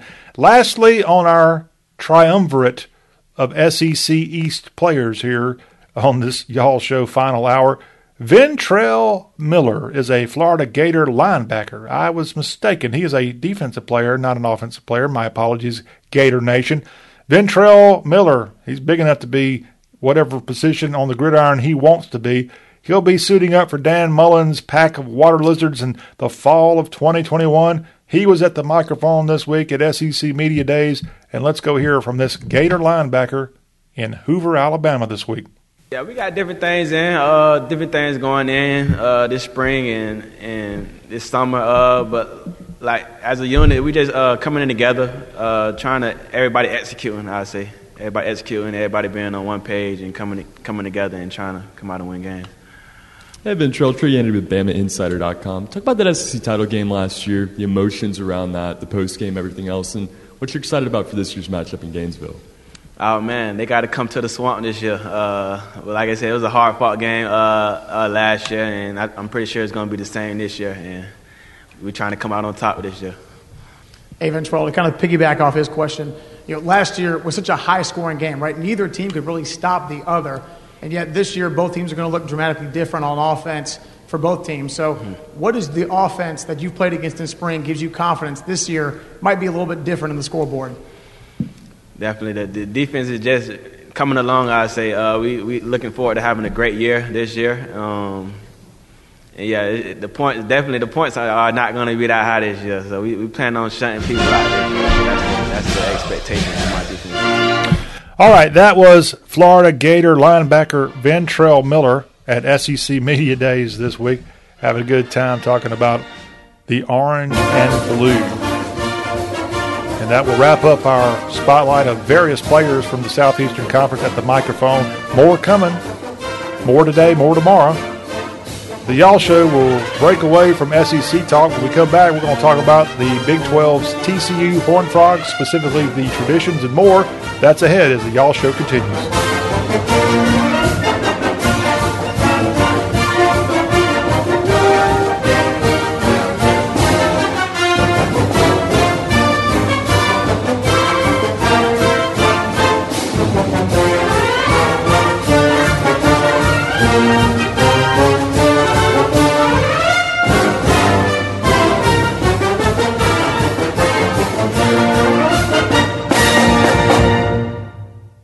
We're planning a trip to Spain later this year. But our Spanish is pretty bad. When you learn a language, you want to actually use it. Babbel is designed with that goal in mind. Babbel's conversation-based method teaches you real-life words and phrases. And with Babbel's interactive, bite-sized lessons, you'll remember what you learned. ¿Cómo te llamas? ¿Cómo te llamas? ¿De dónde eres? ¿De dónde eres?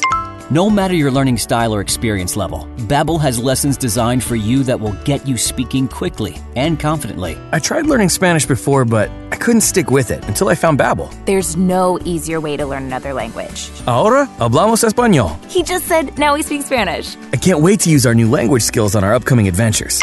Babbel, language for life. Celebrating 10 million subscriptions sold. Now try Babbel for free at Babbel.com. Just go to Babbel.com and start learning a new language today. That's Babbel.com. Babbel.com.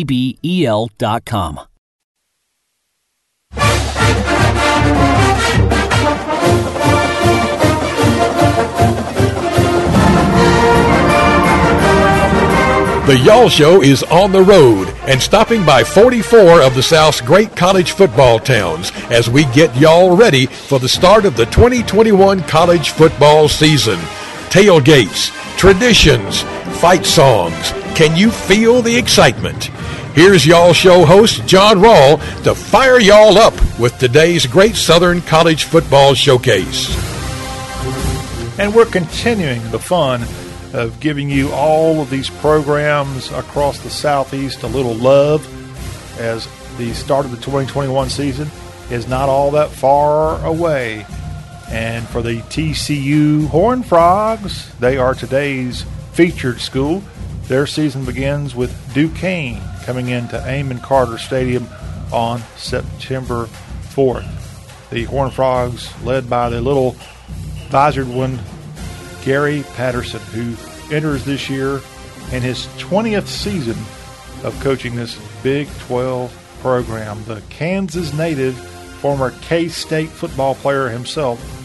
He's got purple on, not for K-State, but he's doing a heck of a job over the last 20 years coaching the TCU Horned Frogs.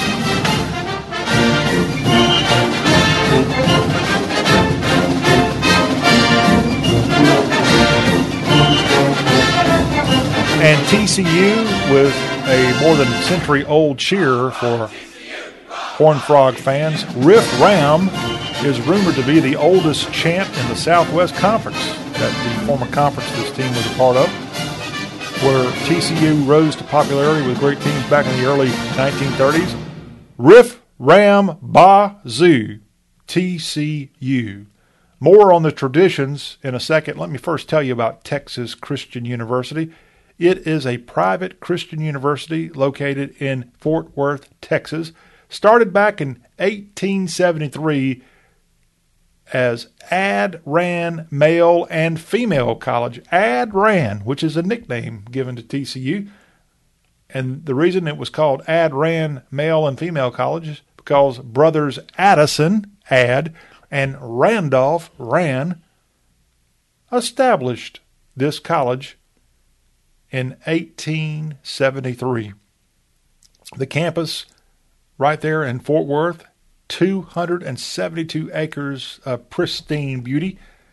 Now, TCU is affiliated with, but not exactly governed by, the Disciples of Christ. The university consists of 8 constituent colleges and schools that have a classical liberal arts curriculum.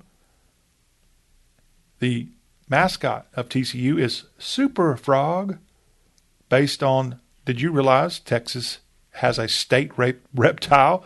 It's the horned frog. The horned frog is a horned lizard, and you can find this in Texas, of course, but it ranges, this horned lizard, a.k.a. horned frog. You can find it from Colorado and Kansas to the north end of Mexico, and definitely found in Texas. So that's a good reason they're called the horned frogs. It's the Texas state reptile. I love to tell y'all things you might not know. Of course, if you're a Texan, you should have known that, and you probably do know that. Victor Boscany is the chancellor of TCU. Currently, the university has just shy of 10,000 undergraduates and about 1,500 postgraduates, giving it a total student population of 11,379. Not the biggest school, and that's what makes TCU, to its students and its fans and alumni, the honor of being a cool school, because they give you the Power 5 football experience, being in the Big 12 Conference and playing gigantic schools like Texas,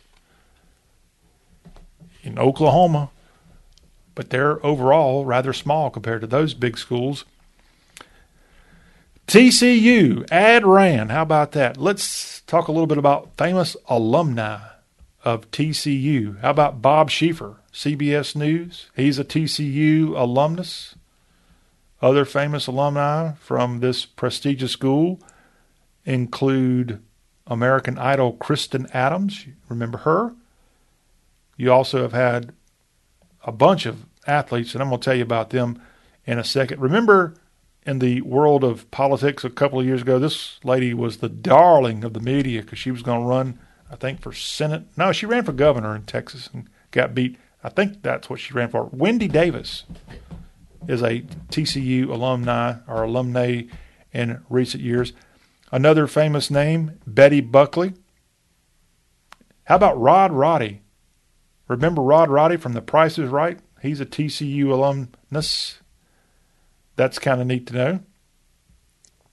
Also, they have a race car driver. It's a TCU alumnus, Larry Foyt, TCU alumnus, and a whole bunch of other people like Jamie Dixon. Y'all remember Jamie Dixon?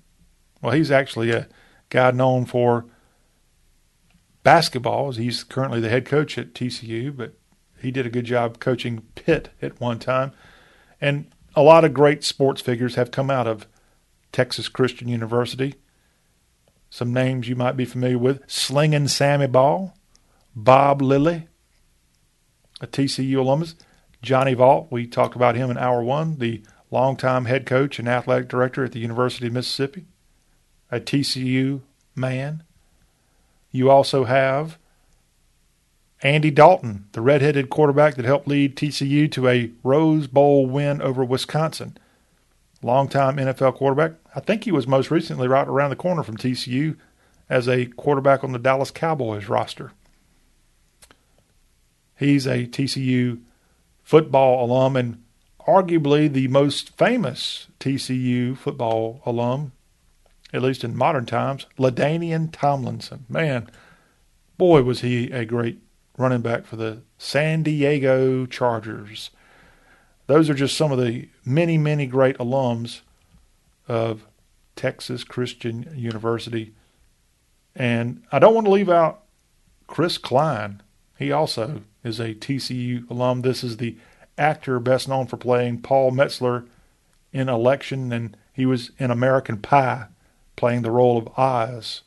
Don't want to leave them out as a TCU alumnus. And just very, very proud here to discuss this school that has produced so many great, great athletes, leaders of Texas and beyond, even best-selling authors. Sue Monk Kidd, a TCU alumni.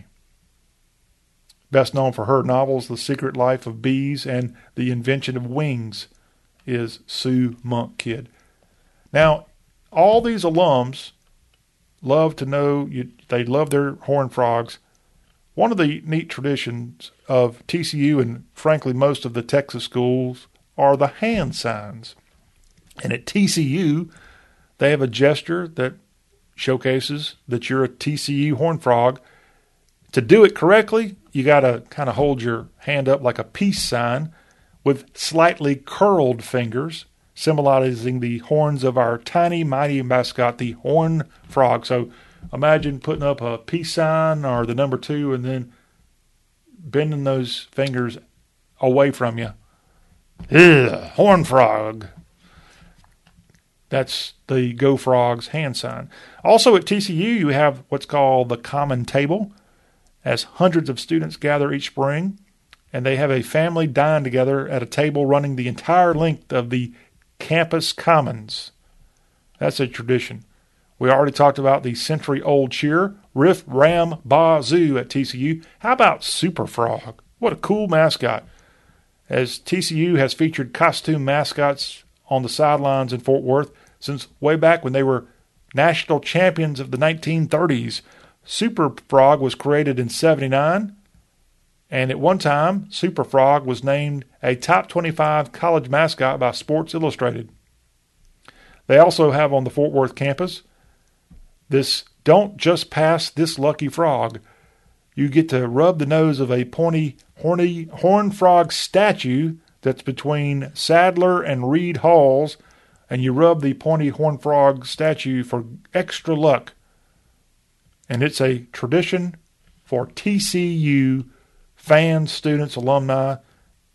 I'm a little scared looking at the picture of this lucky frog that you might go rub it the wrong way and you get stabbed by one of the pricks there on this thing that is on the Fort Worth campus. Texas Christian University, today's stop on our tour across the Southeast, and we wish the Horned Frogs all the best. They start their Big 12 play at home at Amon Carter Stadium October 2nd when Gary Patterson and his ball club take on the Texas Longhorns on October 2nd. So, yeah, get ready for excitement when TCU football, once again, one of the better teams out of the Big 12, but a little bit down the last couple of years, although last year they could have gone to a bowl game and ended up being canceled because of coronavirus. But look out for what TCU is going to bring to the table with an experienced quarterback and more leading the program in 2021.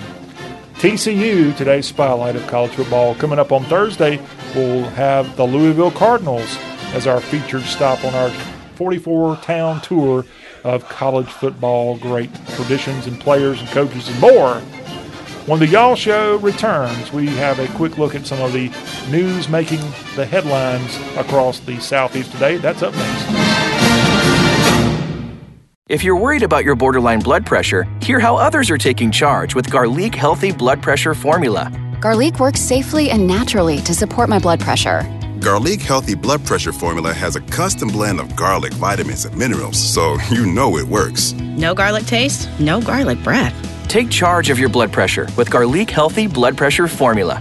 These statements have not been evaluated by the FDA. This product is not intended to diagnose, treat, cure, or prevent any disease. The term natural references only the garlic in the product. Use as directed.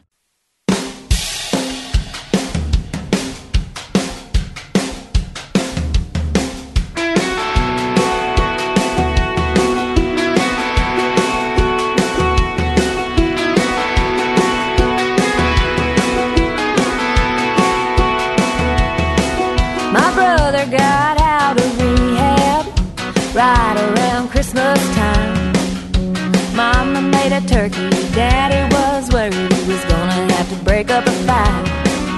Everybody was walking on eggshells, drinking eggnog instead of beer.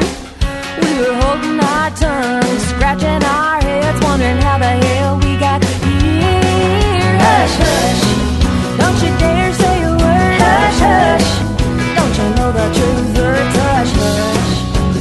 Push comes to shove, it's best to keep it hush, hush. We were sitting around the dinner table and we were eating our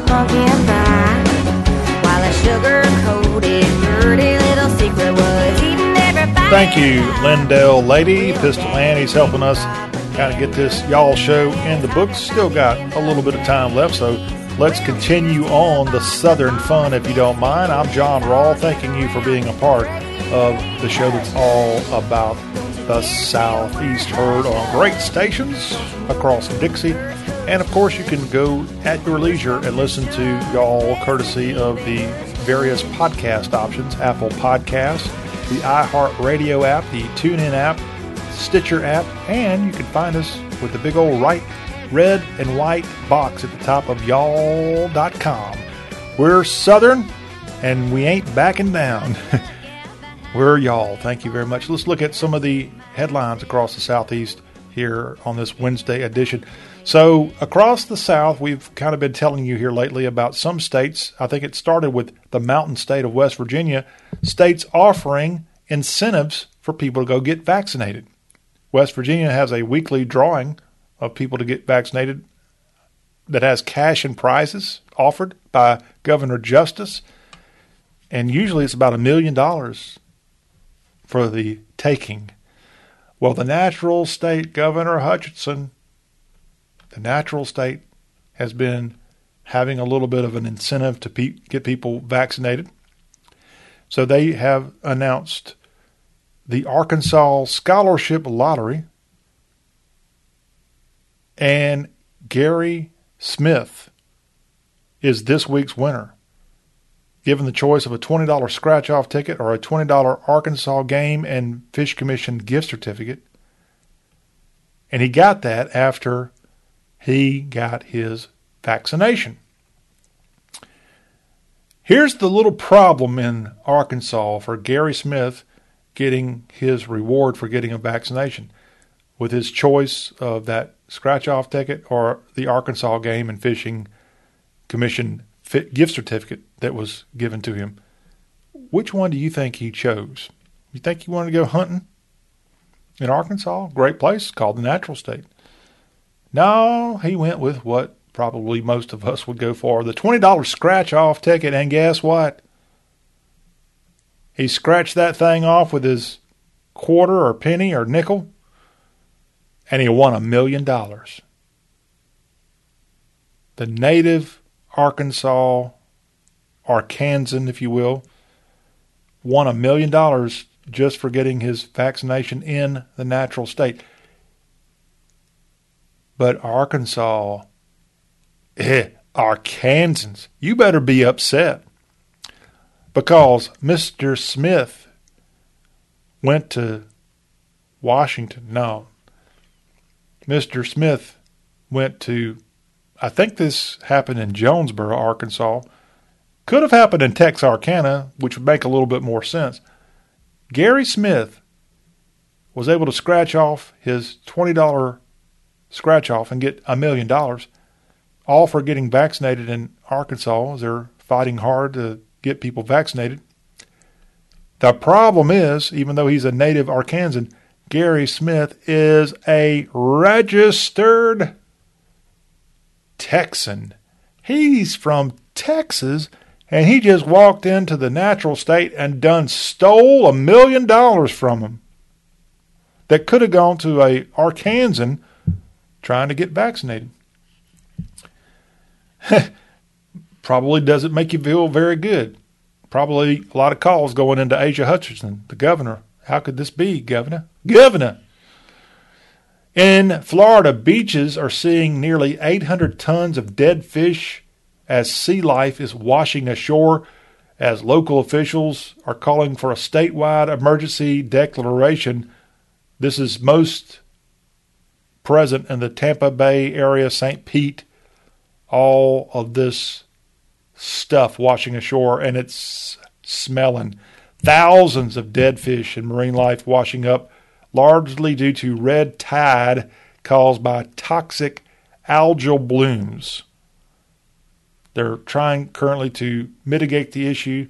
I've heard about this red tide. In fact, Nikki Fried, the Democratic candidate, one of the Democratic candidates for governor, recently came out and said, Ron DeSantis, what are you doing about red tide? Now, according to critics, Governor DeSantis has downplayed the severity of red tide, where all this stuff washes ashore. But he has put out a statement saying that his administration has committed more than $2 million to respond to red tide in Tampa Bay. Cleanup efforts underway. But it looks like if you want to go hang out on the beaches around St. Petersburg, you're going to be fighting off a bunch of ugly, nasty, smelly, dead things. And it can't be good. Red tide.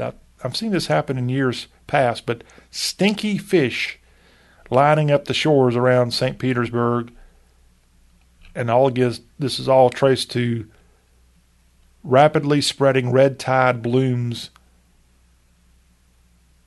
that, according to some scientists, link to Florida's decision to pump 215 million gallons of polluted wastewater into Tampa Bay last spring.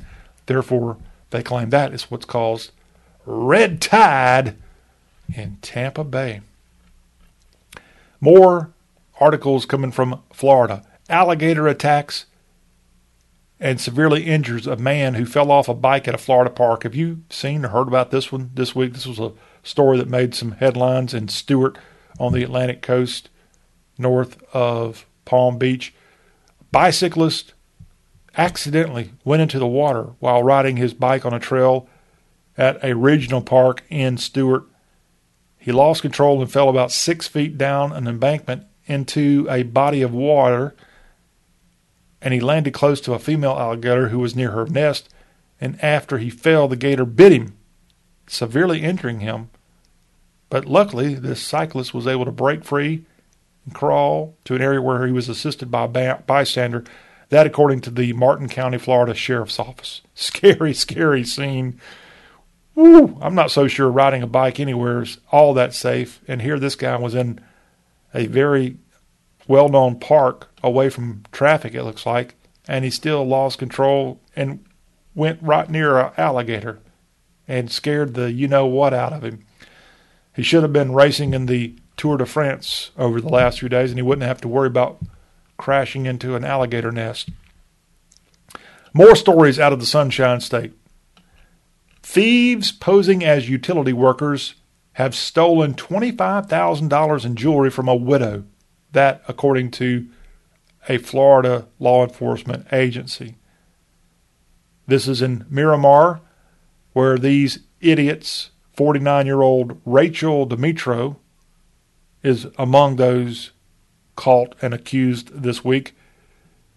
Busted on charges including burglary, grand theft, and violating her probation in this scam that was partially caught on the victim's doorbell camera as Dimitro ran and an alleged accomplice. They pretended to be a Florida Power and Light employee, and so they go in and they steal, while posing as utility workers, $25,000 in jewelry from a widow in the state of Florida. And now Dimitro and her 58-year-old accomplice, Bob Eli, they're from Oakland Park, busted. And if true, are going to have plenty of time to think about their actions. They are being held on a $22,000 and $35,000 bond, respectively, at the Broward County Jail. Don't ask them to come over and check your meter anytime soon in the state of Florida. All right, one more Florida story. A Florida man gets home from the doctor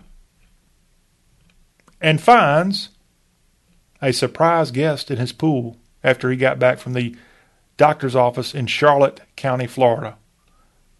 The man noticed clothing scattered across his lanai when he found a naked person in his pool, and he called law enforcement.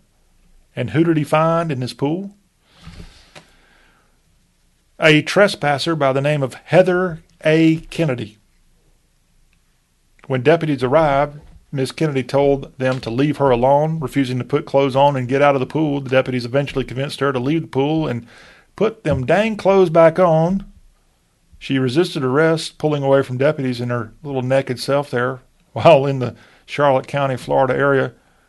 Ultimately, they were able to identify her from previous booking photos. She faces charges for trespass and structure or conveyance and resisting officer without violence. How would you like to resist arrest while naked, maybe even lathered up with sunscreen? And that's what happened in Florida here this week. Here's a Florida man story, but it actually comes to us courtesy of North Carolina. Yeah, they got some goofballs even outside of Florida. And actually, this is another goofball female making headlines. 49-year-old Michelle Wright from Holly Springs, North Carolina, drove her car over a Target parking lot ball. Those gigantic red meatballs that are outside of most every Target store. Somehow, this woman earlier this week crashed while driving impaired and careless and wrecking, and she wrecked her car onto a Target ball in front of a Target store in Holly Springs, North Carolina. Emergency crews rushing to the scene, stabilized the vehicle, got her out safely. Nobody was injured, thankfully, but yeah, don't mess with them Target red balls outside their stores, or you're going to end up on the wrong end of things. And she is locked up, at least temporarily. In Kentucky, Santa Claus is coming your way to some people in the Commonwealth of Kentucky right now, as Santa Claus coming to the Lexington area now that he's vaccinated. That's right. It's Christmas in July. And Santa Claus, who we will refer to as Santa, got to visit children at Waveland in the Lexington area. And ultimately, they were a little bit, some of the kids, scared why they couldn't get all that close to Santa Claus. But ultimately, Santa's southern home at Waveland State Historic Site, he's been vaccinated and now getting a little bit closer to reality as Santa Claus in Kentucky in July. How about that? And lastly, on our look at stories and more coming from across the Southeast, so we have all these places, Airbnb and Vrbo, that you can rent a place, a house usually of someone's, and stay overnight.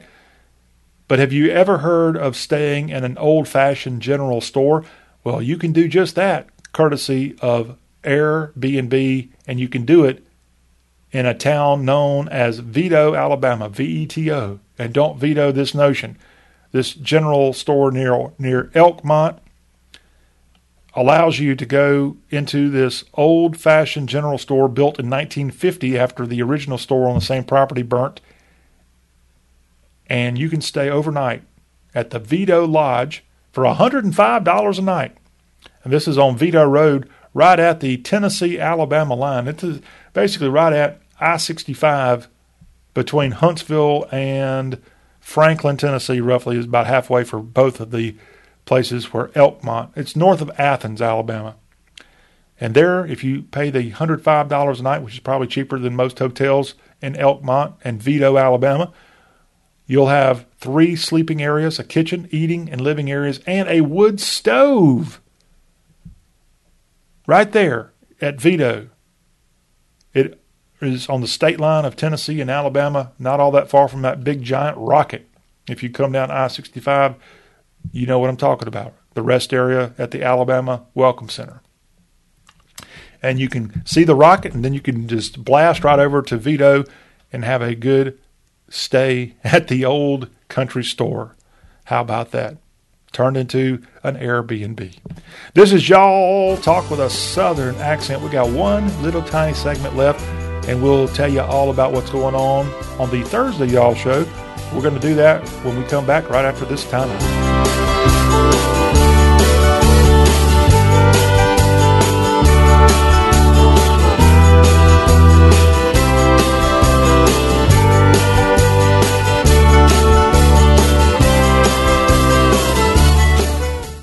We're planning a trip to Spain later this year. But our Spanish is pretty bad.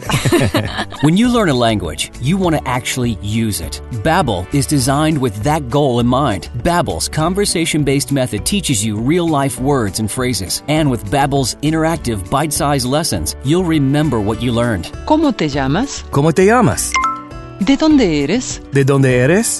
No matter your learning style or experience level, Babbel has lessons designed for you that will get you speaking quickly and confidently. I tried learning Spanish before, but I couldn't stick with it until I found Babbel. There's no easier way to learn another language. Ahora hablamos español. He just said, now we speak Spanish. I can't wait to use our new language skills on our upcoming adventures. Babbel, language for life. Celebrating 10 million subscriptions sold. Now try Babbel for free at Babbel.com. Just go to Babbel.com and start learning a new language today. That's Babbel.com. Babbel.com.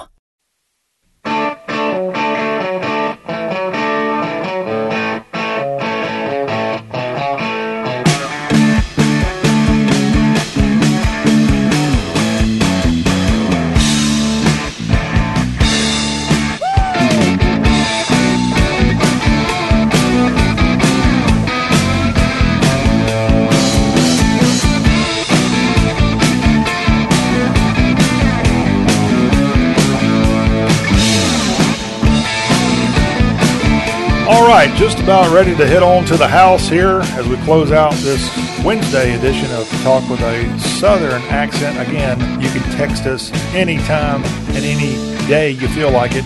803-816-1170, the way to do just that. And we're going to be alerting you right now about what's coming up on the Thursday Y'all show. We'll be continuing our coverage of Media Days. We'll mix in a little SEC and ACC Media Days talk on Thursday.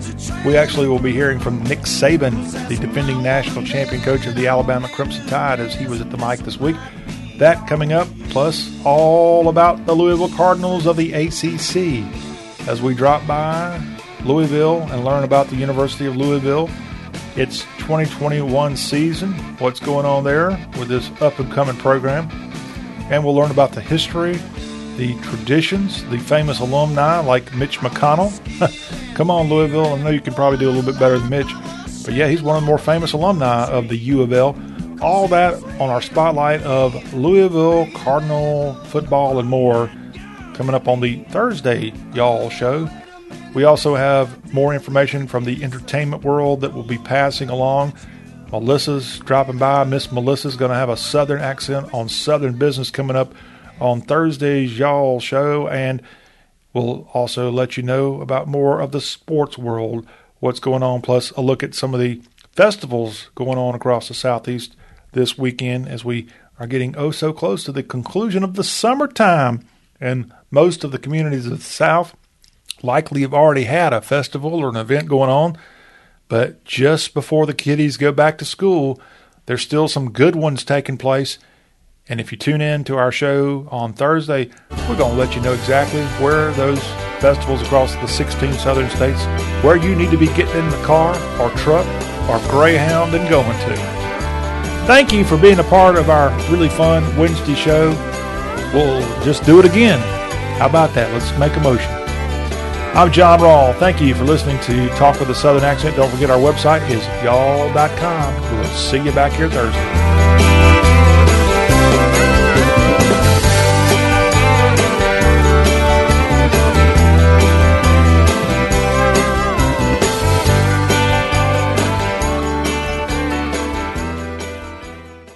We all make choices about alcohol.